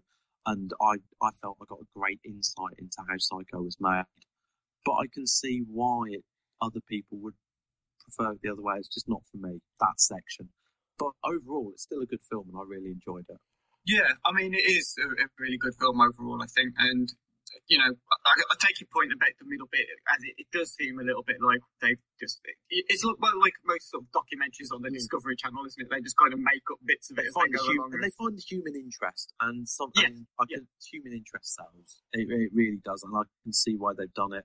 It's just I went in expecting, essentially, a dramatisation of the making of Psycho. So I went in with different expectations to what I got, and that will have affected me. Yeah, I mean, it will.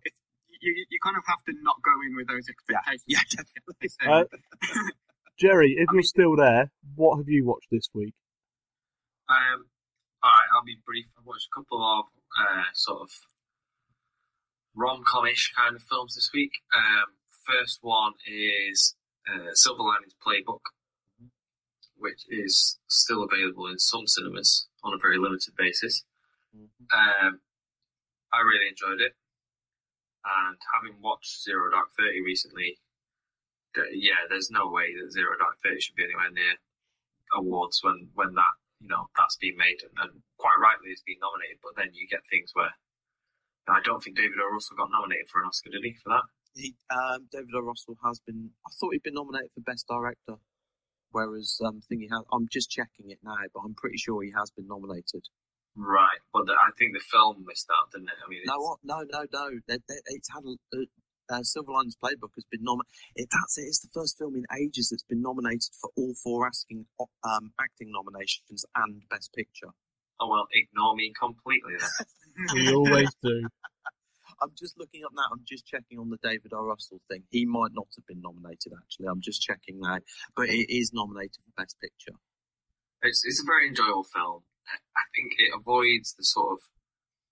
it's quite quirky in a way, and it could be pretentious. And I think there will be people who watch this and think that it was a bit pretentious and it was a bit, quirky. But actually, I found that the characters were very believable and very relatable, which you don't often get in romantic films. They're usually, incredibly rich, implausibly rich, actually, city-dwelling middle-class Americans, or live in a ridiculous house in the suburbs, never seem to actually work, but have a stupid amount of money. And these people were more real, you know, they were suburban, they were sort of lower middle class, they all had their issues, and there was a very unflinching look at that, but at the same time, they found the humour in that in the same way that, you know, a lot of families do. You find humour in the little quirks about yourselves and things like that, and I thought it was very well handled. I thought it was very funny. I believe James thought it wasn't funny. I laughed at a few bits, but I didn't find it laugh at. I wouldn't have, personally, I wouldn't have classed it as a romantic comedy. I would have classed it as a kind of a drama with comedic elements. I think Chris Tucker's very funny in it, and it's the first What's happened film. to Chris Tucker's head, by the way? He's gone weird, hasn't he? It's massive now. He's got elephantitis or something. I don't know. Apparently it's the first film that's not a Rush Hour film he's done in the last 10 years or something. It's really, but he's very funny. I've just checked, and David O. Russell has been nominated for Best Director as well. So it's also been nominated for Best Screenplay. So it's the only film that's been nominated for all of the big awards, which I think is because it's a Harvey Weinstein production, and therefore he's got. And I would say 3 of the acting awards are deserved, and that's Bradley Cooper, who surprises us all by being very, very good in it. Jennifer Lawrence, who I hope wins the Oscar because she's absolutely fantastic in it, and Robert De Niro's brilliant in it as well. I'm not quite sure. Bradley Cooper's mum, who is played by, I'm just looking now, Jackie Weaver. I'm not sure she deserved it. She was good in it, but nothing special. Interesting. Apparently Jennifer Lawrence walked on set and was more excited to see Jackie Weaver. She was. Was she in the Golden Girls or something like that? I think she was in an Aussie film last year. Okay. One of those violent Aussie films. I can't remember what it was. It was a good film. It was well made. The direction was pretty nice as well. I thought that, you know, some of the shots were a bit interesting, but fitted. They weren't, you know, they weren't just for the sake of doing them. They helped with the film. It was a bit predictable at times, but it was just a good, solid film. My only issue with it was actually its treatment of mental illness, and the fact that it kind of tried to make bipolar seem as some kind of cute and cuddly. It just felt a little bit weird that Bradley Cooper had some form of some kind of bipolar, but he just said things at inappropriate times. That and the massive explosions of violence. But the only time you see the massive explosion of violence is when it's just in the film. We know he's been put away, kind of like in a mental institution for a bit because of that. But actually in the film, once he comes home, the only time you see violence, you're like, well, yeah, I don't blame him for the violence because there's racist people going on without spoiling too much. And the rest of the violence, there's violence at home. There's violence at home. Not directly. There's violence in an office, shall we say? There is explosions. I think you're being unfair there. Okay, maybe I'm being a little bit. It felt a little bit like this man has generic mental illness, which is cute and cuddly. That's just the way it felt to me. It felt a little bit.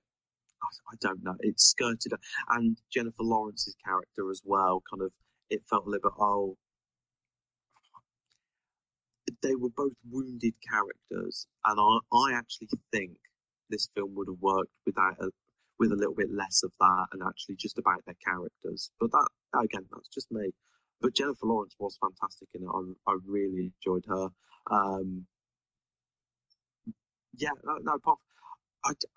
It just felt like a good solid. It doesn't feel like one of the best of the year type films to me. In the same way that a lot of people feel, I know Owen feels that about Argo, and that's still my favourite film to win the Oscar this year.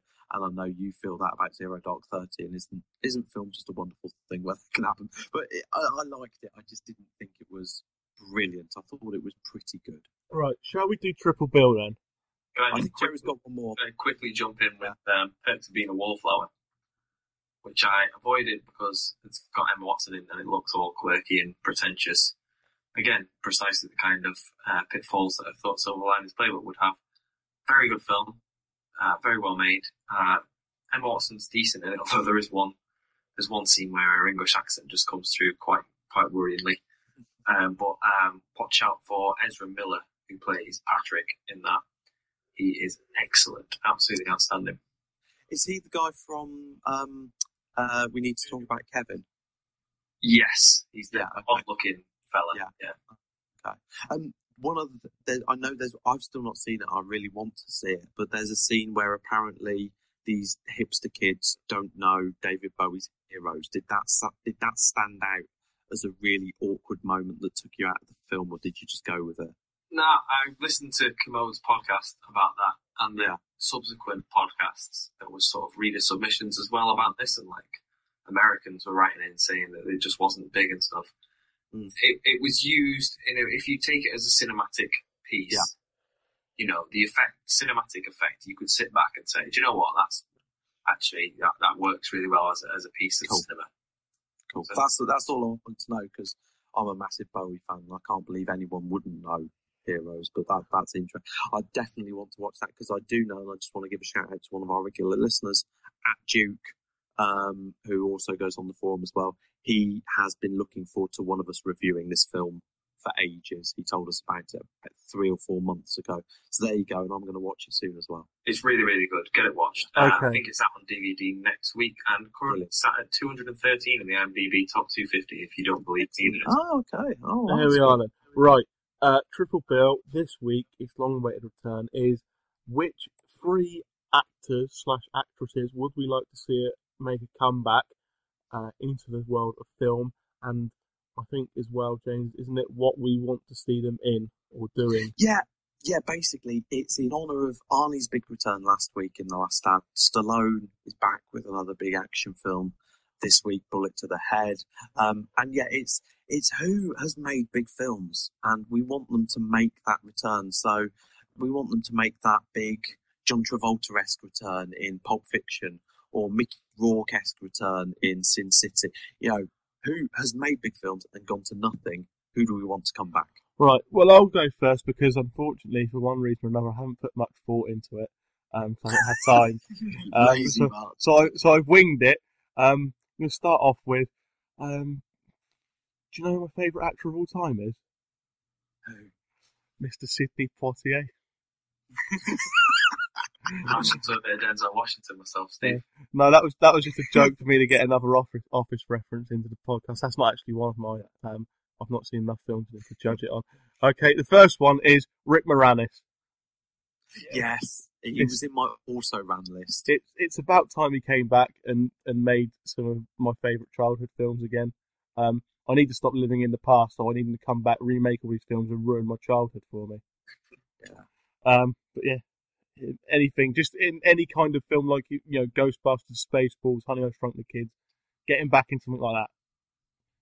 He had a kind of valid reason for retiring, though, didn't he? Did he? Yeah, I don't know. to look after his children or something. I think he looked after his wife.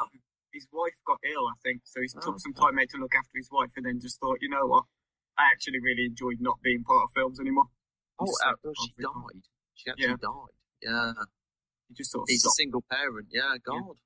So that's really sad. Do you know what? Honey, I Shrunk the Kids is one of only about 4 films I've seen more than once in the cinemas. There you go. Trivia for you. I saw it at 3 different friends' birthday parties back in the summer of 1990. I watched it this year, actually. First time in ages. I thought it's still some of it's still really good. I like Auntie. Hold on. Yeah. Good. Yeah, it does kind of. Some of it. I mean, like I say, there's some of the effects are a bit dodgy, but some of them are still brilliant.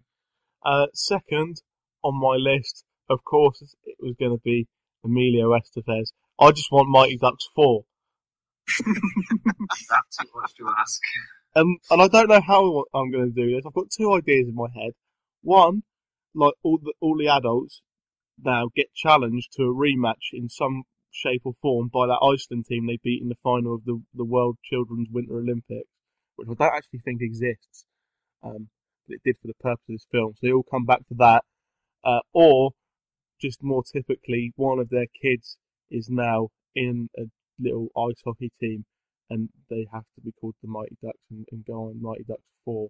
The original kids are all washed up alcoholics. I think that might be a problem. I mean, getting 5 or 6 of them off of drugs and able to film again is just going to be too difficult. So probably just get Estevez and Jackson back and do Mighty Ducks 4 with some kids. Pros. They'll do it. Yeah. Which will be fine by me. Finally, it's a bit of a tenuous one because I don't think he's strictly speaking retired, but looking at his filmography, I wouldn't be putting any of these down on my CV for the last few years. Is Mark Hamill. Just get him back, make him King Jedi or something for the new Star Wars films, and that'll do fine for him. Feel a bit sorry for him because he probably thought after A New Hope that went down really well. I'm going to be a big star, and then he got in a car crash or something. Then he had monged his face up a bit, and he didn't look as he didn't look like the fresh-faced youngster that he was in A New Hope. It probably ruined sort of his career as like a young, good-looking film star. And then Harrison Ford got in his way being all badass. So you're saying he's like a real-life Joker? Yes. And is that why he's such a great Joker in the animated series? Is because he's suffered severe physical and emotional trauma? Quite possibly. But yeah, bring him back for the new Star Wars films, make him like boss of the Jedis or something, and he's got to go and get a load of new ones because there's some other kind of evil kicking off. He's probably. Do you know what? I think that's how J.J. Abrams actually pitched it. that was his exact pitch. He needs to phone me and get me on board. What do we do, Steve? Well, make Mark Hamill King. Yeah, make Mark Hamill King Jedi. He has to find some new ones because they're all dead except him, and there's some new kind of bad guy kicking off in the galaxy. In fact, that's the scroll at the beginning of episode and that 7. is better than reading shit about tax and trade blockades from Phantom Menace. So there we go. He's probably the best voice actor going though, Steve, to give him his due. Yeah, but he's not doing any films, is he? He's just doing like cartoons and things. We should film career resurrected, not everything. Yeah. Right, that's my inane ramblings done. One of you jump in now and take on your 3. James, go on. Okay. I'm going to start off with a very personal one first, because I'm so old. I want to see the return of Molly. Died a long time. No, shut up. I want to see the return of Molly Ringwald. Okay, Molly Ringwald was a crush of mine in my younger years. Molly Ringwald, if you don't know, appeared in 16 Candles, The Breakfast Club, Pretty in Pink. She was the teen star of the time. She was John Hughes' muse. And sadly, her career went a little bit wrong. Unbelievably, she turned down the lead roles in Pretty Woman and Ghost, and then went on to star in the TV adaptation of Stephen King's The Stand, and basically never did another film again. And it's a really sad... In fact, she did have a cameo in Not Another Teen Movie in 2001. And she's currently on some kind of family sitcoms. I just want to see Molly Ringwald back in a proper role, possibly as, I don't know, the mum in some teen horror slash pick, and she turns out to be like the bad person. That'd do me. But yeah, Molly Ringwald's one. There was a really kind of like poignant, sad moment in The Muppets. One of the few poignant, sad moments in The Muppets from last year. Where Kermit's going through his roller deck looking for celebrities, and he's clearly been out to, and he calls for President Carter and stuff like that, and his finger comes across Molly Ringwald in his roller deck. Maybe. Brought a little tear to my eye, as do most things in films these days. So yeah, that's my first one, and I was pretty sure there wasn't going to be any crossover there. The second one of mine is, how can someone who starred in Jurassic Park and Independence Day not making big films? I'm talking about Jeff Goldblum. I think you've got my notes there, James. Jeffrey Lynn Goldblum. But aren't they meant to be making Independence Day 2? And him and Big Willie Star will be back. That would be amazing. And everything will be right with the world. They are making a new Jurassic Park. And I hope to fucking God he's in that film. Because he is actually, he's such a fascinating screen presence. He made his debut in Death Wish. Charles Bronson, Death Wish. You say you've got notes. Is he on your list as well, Owen? He is, yeah. Oh, he is. Oh, crossover. It was like you were reading my notes to start with. Beautiful crossover. He plays Freak number 1 in Death Yeah. He plays basically this rapist. Yeah.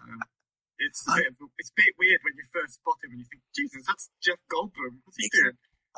No, Jeff, don't do it, Jeff. And then he does it. Then he's in Annie Hall really briefly as a man at a Hollywood party going, "This is Davis, I forgot my mantra." And then he goes on to be in, The Fly is, I'd say, is one of his iconic roles. David Cronenberg's The Fly, which I adore. I watched it as a young kid. It scared the crap out of me, but it's a fantastic film. And then he went on to be in two of the very biggest films of the 90s, Jurassic Park, also starting the Lost World sequel, and Independence Day. And he is such a charismatic screen presence, and I cannot understand why he's not in films. Owen, can you?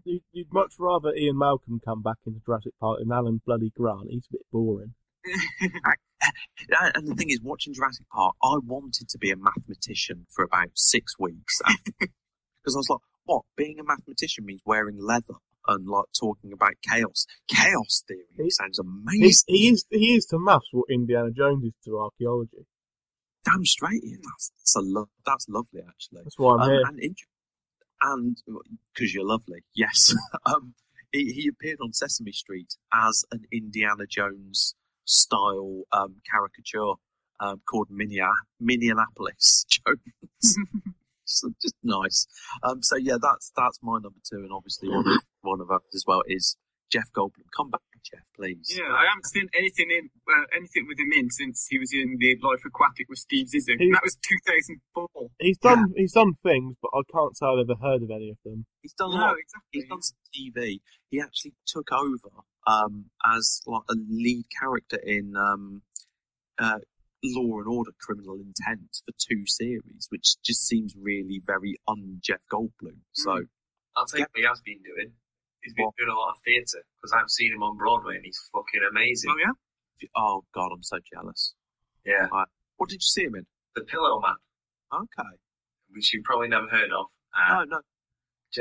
Jeff Goldblum is the police officer interrogating. There's it's got Billy Crudup. Remember Billy Crudup? Yes, yeah. And he was Dr. Manhattan in Watchmen, wasn't he? Yes. And he's a writer, and he's written some like really grisly short stories. And someone's been carrying out a load of child murders, which are strikingly similar to his short stories. And Jeff Goldblum is the policeman interrogating him in it. Oh, it's the best play I've ever seen. There you go. How many plays have you seen? 1, 3. Right. What's the thing as well? I'll just say he was married to Gene Davis for a bit, and this is my favourite bit of his Wikipedia profile. At one point, it just says in a single line, "Goldblum follows," in inverted commas, "Eastern religions." That's it. That's all it says on that. So, God knows what that means. My final one is a legend. The man has won. He's been nominated for 5 Academy Awards. He's won 2 of those Academy Awards. He's also won 3 Golden Globes, 2 BAFTAs. His name is Eugene Allen Gene Hackman.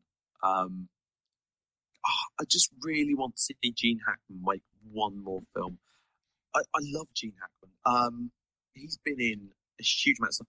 Really interesting. Back in the 50s, he joined the Pasadena Playhouse in California, and he was friends with Dustin Hoffman there. And they were seen as outsiders by their classmates. And Hackman and Hoffman were voted least likely to succeed. Fucking told them, didn't they? They went to New York, ended up on Broadway, and Gene Hackman ended up in... he got a Best Supporting Actor nomination for Bonnie and Clyde, I think, which was Faye Dunaway and Warren Beatty. And he nearly accepted the role of Mike Brady in the TV series of The Brady Bunch, but his agent, in one of these rare moments where agents tell the actors to do the right thing, the agent said, no, wait for a better part. And his better part that he got was Popeye Doyle in The French Connection, directed by William Friedkin, which he won his first Oscar for. He went on to star in The Poseidon Adventure. He starred in The Conversation, also nominated for an Oscar there. He was also in Young Frankenstein as well, which was really good comic role. And then he went on to, I think in some ways it's his iconic role, which is a good and a bad thing, but in the Superman series, he played Lex Luthor, and that's probably what he's most famous for. But it's really funny in those Superman films. He's a fantastic comic presence there. He went on to earn another Best Actor nomination for Mississippi Burning in the 80s, which is a great film about apartheid in America in the 1940s, 1950s in Alabama. No, where's Mississippi? Is that Alabama?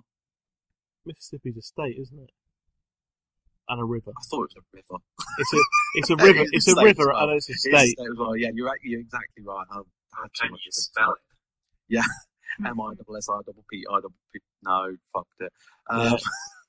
Jesus Christ. But one of his greatest roles, which earned him his second Oscar, was in Unforgiven. He played the Bill Daggett in Unforgiven.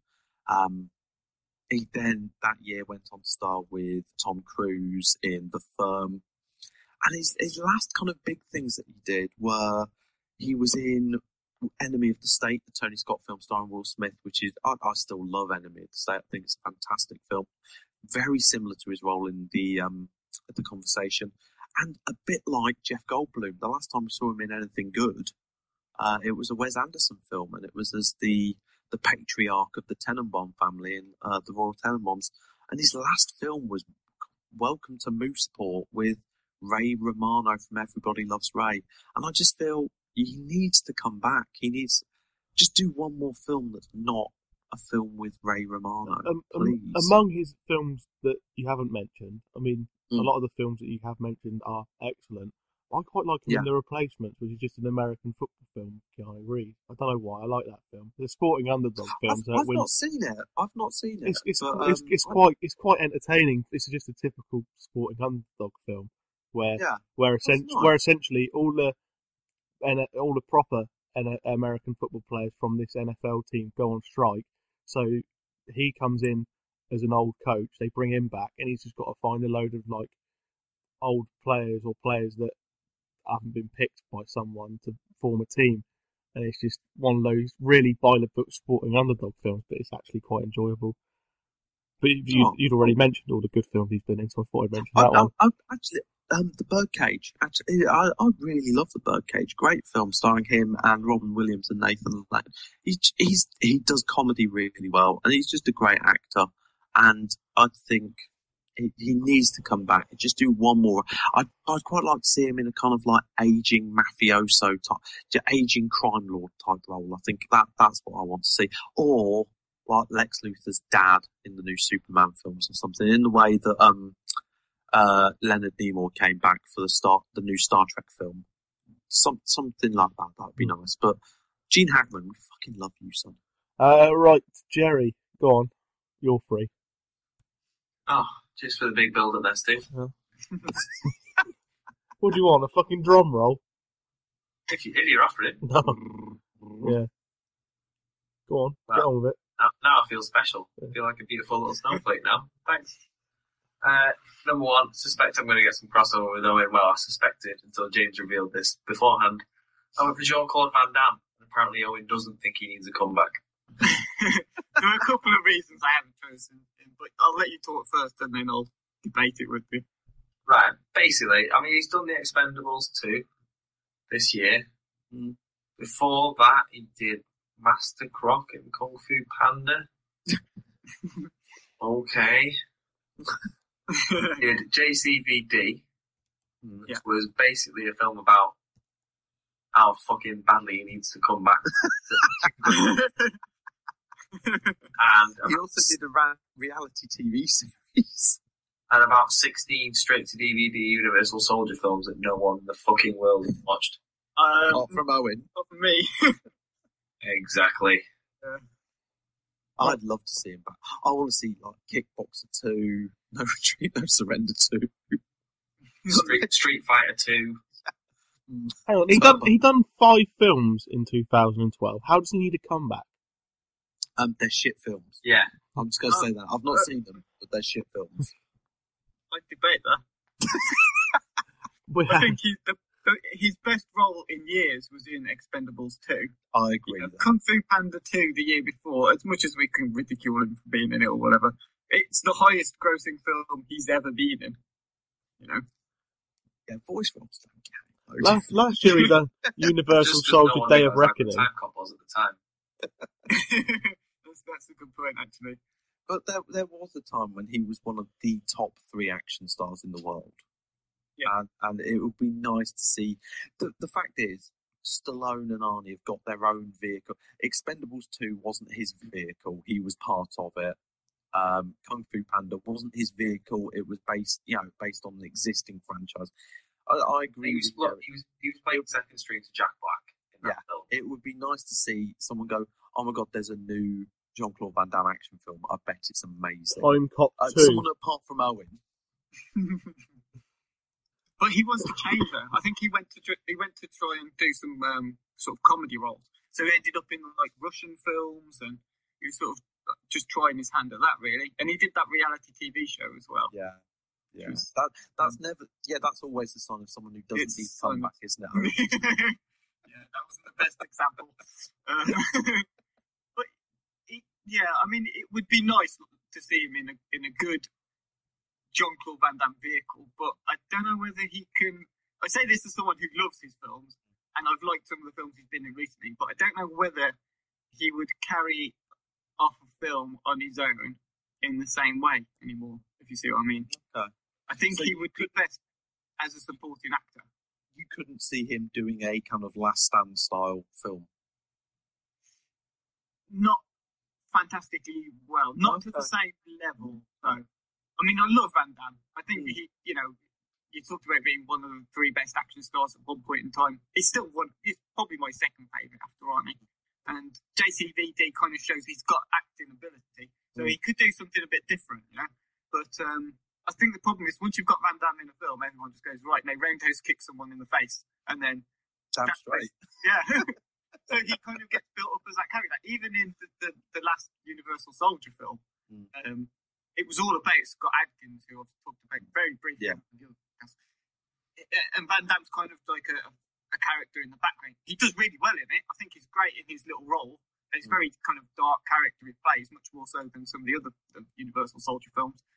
But it's kind of, that's how he is best now, I think. Okay. As the villain in Expendables 2, he was brilliant, and I just think that's probably his role in the future. So, yeah. Don't know how a comeback would be if he was started playing the hero again. What's your next film, Jerry? It's the actor, person. I thought I'd go for a bit of gender diversity. So I thought sort of actresses from films that I like that were a few years ago who could still do something. And I thought of Kim Basinger. Because a third comeback then, after kind of LA Confidential was a bit of a comeback, wasn't it? Yeah. We're not calling 8 Mile a comeback. I forgot she was in that, yeah. Really, since 8 Mile, she's only made sort of straight to TV or straight to DVD films. She was in that The Death and Life of Charlie St. Cloud, which was the Zac Efron shitbag film. So she's just doing toss like that, basically. If you think, LA Confidential, she's outstanding in that. She's brilliant in Batman as Vicky Vale. Give her that. Come on. Yeah. Everyone's gone silent on me here. Sorry, she is. Yeah. And really, she's one of these people who's got a lot of potential and never quite lived up to it, did she? And I like Baldwin. Yeah. Seriously, she got divorced from Alec Baldwin, and that was the end of her career. Well, you can see why, can't you? Who the fuck would divorce Alec Baldwin? I'd marry Alec Baldwin. But I divorced Alec Baldwin. I've never married. I remember she was in Cellular, which was terrible. She was in something. Has anyone seen Cellular? It's got Jason Statham in it as the bad guy. Oh God, it's terrible, but it's so watchable. But no, you're right. She's barely, like you say, since 8 Mile, just nothing.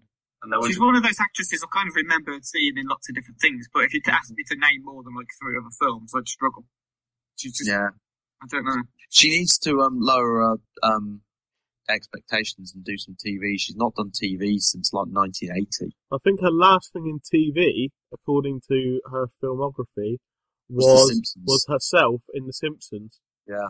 So, in 1998. That was when she was married to Alec Baldwin, and Homer made friends with Alec Baldwin and came back. That was a great episode. But yeah, no, it's a good choice. Do you know what? It's weird. I was thinking I need to get a woman in my choices, and I struggled a little bit because it tends to be good female actors continue to find work. Maybe not as stars, but it tends to be the blokes who get. Weirdly, in a reverse of sexism, it tends to be the blokes that get kicked off the scrap heap by younger, up-and-coming blokes, and that good female actresses seem to continue to work throughout their career. I mean, she was a big name, you know. Obviously, she was a Bond girl as well. Can't remember what film she was in, but she was in a Bond film. I'm looking now. But you think about, people like Demi Moore. Yeah. Occasionally get role, like she was in the Charlie's Angels films and stuff. Like, Kim Basinger's worth one of them. Easy. Yeah, definitely. Right, what's your last one then, Jerry? My last one, this is, again, another one based on current quality rather than actually whether they're making stuff, is Robin Williams.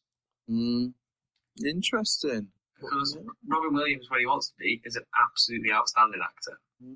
He is fantastic, particularly as a serious actor as well as he's. I think I prefer him as a serious actor. Yeah, I much prefer him as a serious actor. I mean, taking nothing away from him, when it's right, his comedy is really funny. I think sometimes it gets overdone, it gets overblown. Have you seen him in? Have you seen World's Greatest Dad? I haven't. No. That's fantastic. I got it for Christmas. I've not watched it. Watch it. Watch it that's now. a Bobcat Goldthwait film, isn't it? Yeah. He's really good in that, and in kind of a both funny and serious combination. Okay, cool. I saw him. He did the voiceover in the animated film Robots. He was really fucking annoying in that. Every single word. In Aladdin, he's incredible. His 30-odd minute role in Aladdin is. That's him at his comedy best. You're exactly right. But yeah, no, I think I agree with Jerry. His serious roles. Good Will Hunting, I'm not a massive fan of, but he is by far the absolute best thing in that film. He's incredible in that film. He's done a lot of sort of serious films. He did like 1 Hour Photo. Yeah, he's very good in that. Insomnia. Yeah. Brilliant in Insomnia, yeah. And there's the kind of, he's got a good range to him, really. He's done sort of silly stuff like well, he's done stuff like that, and then there's Jumanji, which like he hits the right note. Do you know what I mean? Yeah.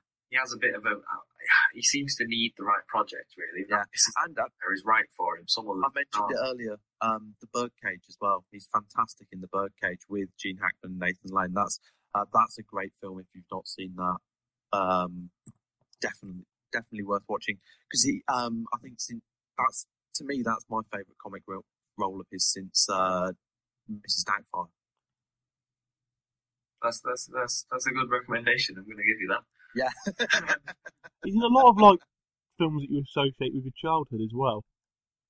Maybe not James because he's ancient, but I mean the rest of us anyway.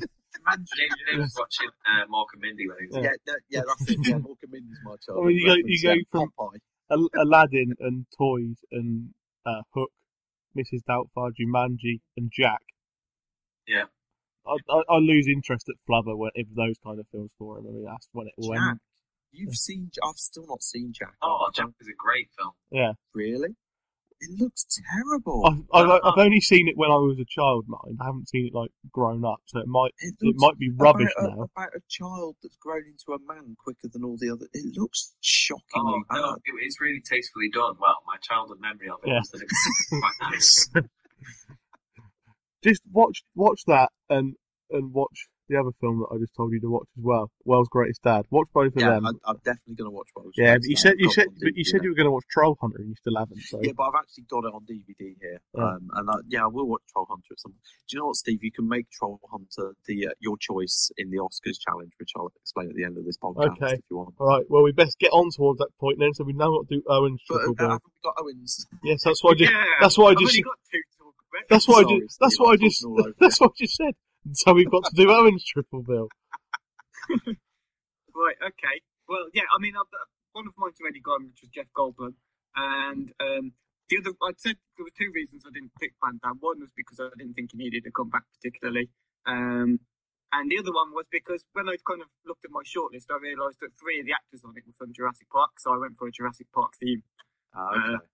Yeah. Okay. So the first one. Judge Reinhold, then. No, you haven't gone for Judge Reinhold. No. The first one is someone who's a bit of a hit and miss actor, and I think Steve will probably disagree with me from his comment earlier. But Sam Neill, whose best role is from Jurassic Park as Dr. Alan Grant. I can remember him in Jurassic Park 3, and that science fiction film that names Event Horizon. Is it Event Horizon? That's all I can remember him being in. I quite like Event Horizon. Yeah, I mean he's good as Lawrence Fishburne. Yeah. Damien Thorne. He plays in the third Omen film, where he's sort of an adult. He's the best thing about that film, because most of that film is a bit crap. And he's in stuff like Hunt for Red October as well, and he was in that mini series Triangle.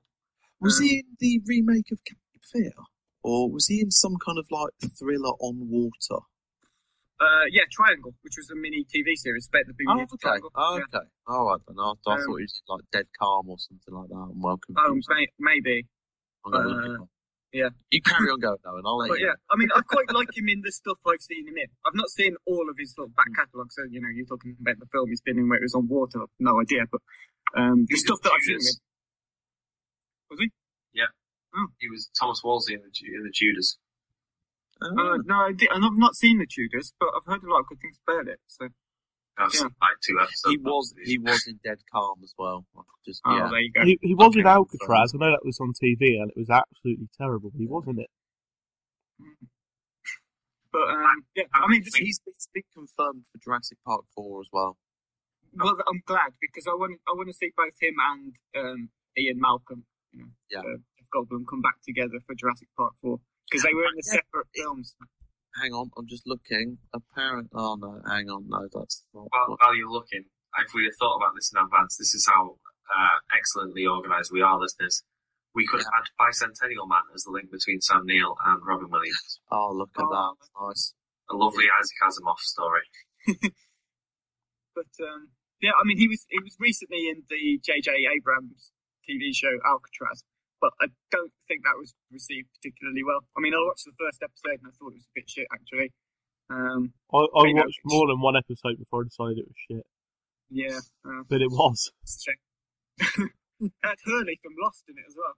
So I was quite looking forward to seeing him in something else. But yeah. I've just worked out who Owen's third one is. Sorry. I'll show you. Okay. But, now that he's a bit older, I think he's sort of at the perfect age, really, to play some more of these kind of political drama films that are quite popular at the minute. Stuff like Ides of March and so on. I think he's got that look and that sort of that style, the way he sort of carries himself. I think he'd be good in a role of that sort of nature. But failing that, I'd like to see him in a bit more sci-fi, and of course in Jurassic Park 4. Yeah. So my second choice, which I think James, I think I know who it is now. Yeah. Is a bloke who's probably most well known for his roles in TV shows. So he's in Third Rock from the Sun. Yeah.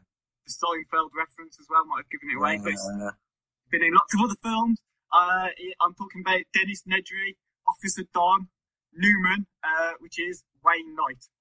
And Toy Story 2, the Weird Chicken Al. Yeah. And in Space Jam. Don't forget. He was in Space Jam? Yeah. Yep. Actually, for some reason, I thought he was dead until I looked up what he was doing. He's a big lad. It wouldn't have surprised me. He's only 57 years old. I can't believe it. I always thought he's clinging on for dear life. He's also in Kung Fu Panda, just to just to link to other films. He's also in Curb as himself. Yes. I don't think you want to work him too hard. Doesn't he play Newman in Curb Your Enthusiasm? I think he plays Wayne Knight playing. Okay. Seinfeld reunion, so he does play Wayne Knight in it. Yeah. Didn't he die in Jurassic Park? Yeah, he does. He gets killed by the weird. Fucking spoilers. Oh, yeah, come on, guys. Oh, fuck off! It's 25 minutes. Fuck off. Shaving. You know what? He put dinosaur eggs in the shaving foam as well. There you go. The big fan creature that spits. Yeah, crazy. He's a very funny man, and everything I've seen him in, he's been very funny in it. Particularly in the old sitcoms he was in. I thought he was brilliant in Third Rock from the Sun and Seinfeld. Fantastic in Seinfeld. Yeah. And surely there must be a role for him in some modern comedy film. I mean, he can do physical comedy very well because it's all in his expressions and his mannerisms that he's just very funny. The way he delivers lines as well is fantastic. But I can't see any reason on IMDb or on Wikipedia that kind of explains exactly why he suddenly stopped appearing and stuff. He started doing a lot of voices. Lots of voiceovers, lots of cartoons and stuff. Oh, he was in Torchwood. He was in the American Torchwood series for a few episodes as well recently. They did an American version. Yeah, they did. Well, it was Torchwood, but it was mostly set in America. It was bad. Yeah. And it had Bill Pullman in it. Oh, it was bad.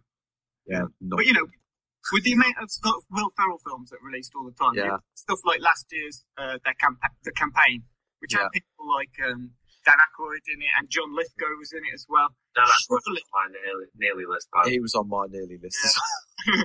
But surely there is an opportunity for him to get a supporting role in something like that. I mean, that's a nice choice. You've gone for the little man there. Yeah, not the big star. Well, he's not little, is he? Let's be honest. Yeah, he edged out Kurt Russell from my list. I think he's Kurt Russell. I didn't even think of Kurt Russell. Oh man. No one picked Steven Seagulls either. No. For good reason. It's complex we want to see, Steve. Yeah. Steven Seagal's got his own energy drink, so he's doing all right. Diversifying. He's fine. He's going to be reincarnated as the Dalai Lama, so he's literally got the best comeback already lined up. So he's fine. I had a couple of other also rounds. I had Juliette Lewis. I'd like to see Juliette Lewis in more films. I think she's fantastic. I think I most recently saw her in Whip It. And there was someone. Oh no, yeah. My other one was Judge Reinhold. I want to see Judge Reinhold in more films, just because I want to relive my 80s youth. I don't know if anyone else had any castaways. I also had David Cross because I'm sick of seeing his name appear in stuff like Alvin and the Chipmunks. Yeah, David. He was good in the Todd Margaret thing that was on the other year. Yeah. I thought that was actually pretty funny. But it was quite good. I'd actually like to see Will Arnett do more. Films as well, but yeah. But I think they're both kind of. It's just who do we want from Arrested Development to be in more films? Got Jason Bateman. I'm getting a bit sick of him. Right, so we're done now then. We're done. We've got there. We started at the start. Now we're here at the end, and we've done some stuff in the middle as well. We got a new little bit. That's all, Steve. Sorry, I'm interrupting you again. What new little bit have we got? We have got the best film on TV this weekend. It's a new little section, new little kind of public information section. I sent it in an email, Steve. Come on, don't you read your emails? Yeah, don't pay much attention to you. Now, I'm just having to look up which film I went for now. So yeah, each week every day, kind of meant to be on Twitter, we tell people, and our Twitter account is @FailCritics, tell people the best film on TV that day. And we've decided to extend that slightly to the podcast. So we're going to tell you, if you watch this before the weekend, you'll have time to set your video recorder. Yeah, that's it, your VHS recorder. Set your VHS timer. Do you remember Video Plus when you used to have to enter like 8-digit numbers to record stuff? No one remembers. You're old. No, seriously, does no one remember that? No. Video Plus? No. I do.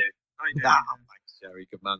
But Jerry and Owen are far more northern than me, and you've got to remember they're at least 5 years behind the south of the country. That's very true. So what I'm going to hold up. just whereabouts exactly do you live, Steve? There's tourists out there. You're not exactly in a bustling metropolis, If are you? if I was any more south, I'd be on the Isle of Wight. Not saying anything great. It's not like the Isle of Wight like Las Vegas. Steve basically lives on a cliff. I can see the sea from. Steve is Portland Bill. I can see the sea from my house. I mean, not now. It's night time. It's dark. I can't now. But if it was sunny, daylight, I could. Being near the edge of a country doesn't mean anything. That's all it is. But anyway, best film on TV this weekend. In reference to two of our choices on Saturday, the 9th of February, kind of Sunday morning, because it's on at 20 to 1 in the morning. But Film 4 are showing David Cronenberg's The Fly, starring Jeff Goldblum. That is the best film on this weekend.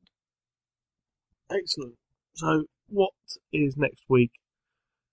Next week, our main review is the new Disney film Wreck-It Ralph, the 8-bit computer nostalgia animation film. And yeah, the usual shit. Good. And the week after, we got Die Hard 5. And I won't be here for that, so you're all fine. You're going to talk about Die Hard without me. I'm going to be in Scotland trying to stop being beaten up. Maybe we should all watch as many Die Hard films as we can for that week and then talk about that. Just Die Hard constantly. Yeah, I'd be up for a Die Hard podcast. There we go. Whatever you want. Thinking about I don't give a shit anymore. Right, time to go then. Thanks for everyone for listening. Thanks for everyone for contributing. Thanks for Kevin, what's the name, for the music. Cheers, Kev.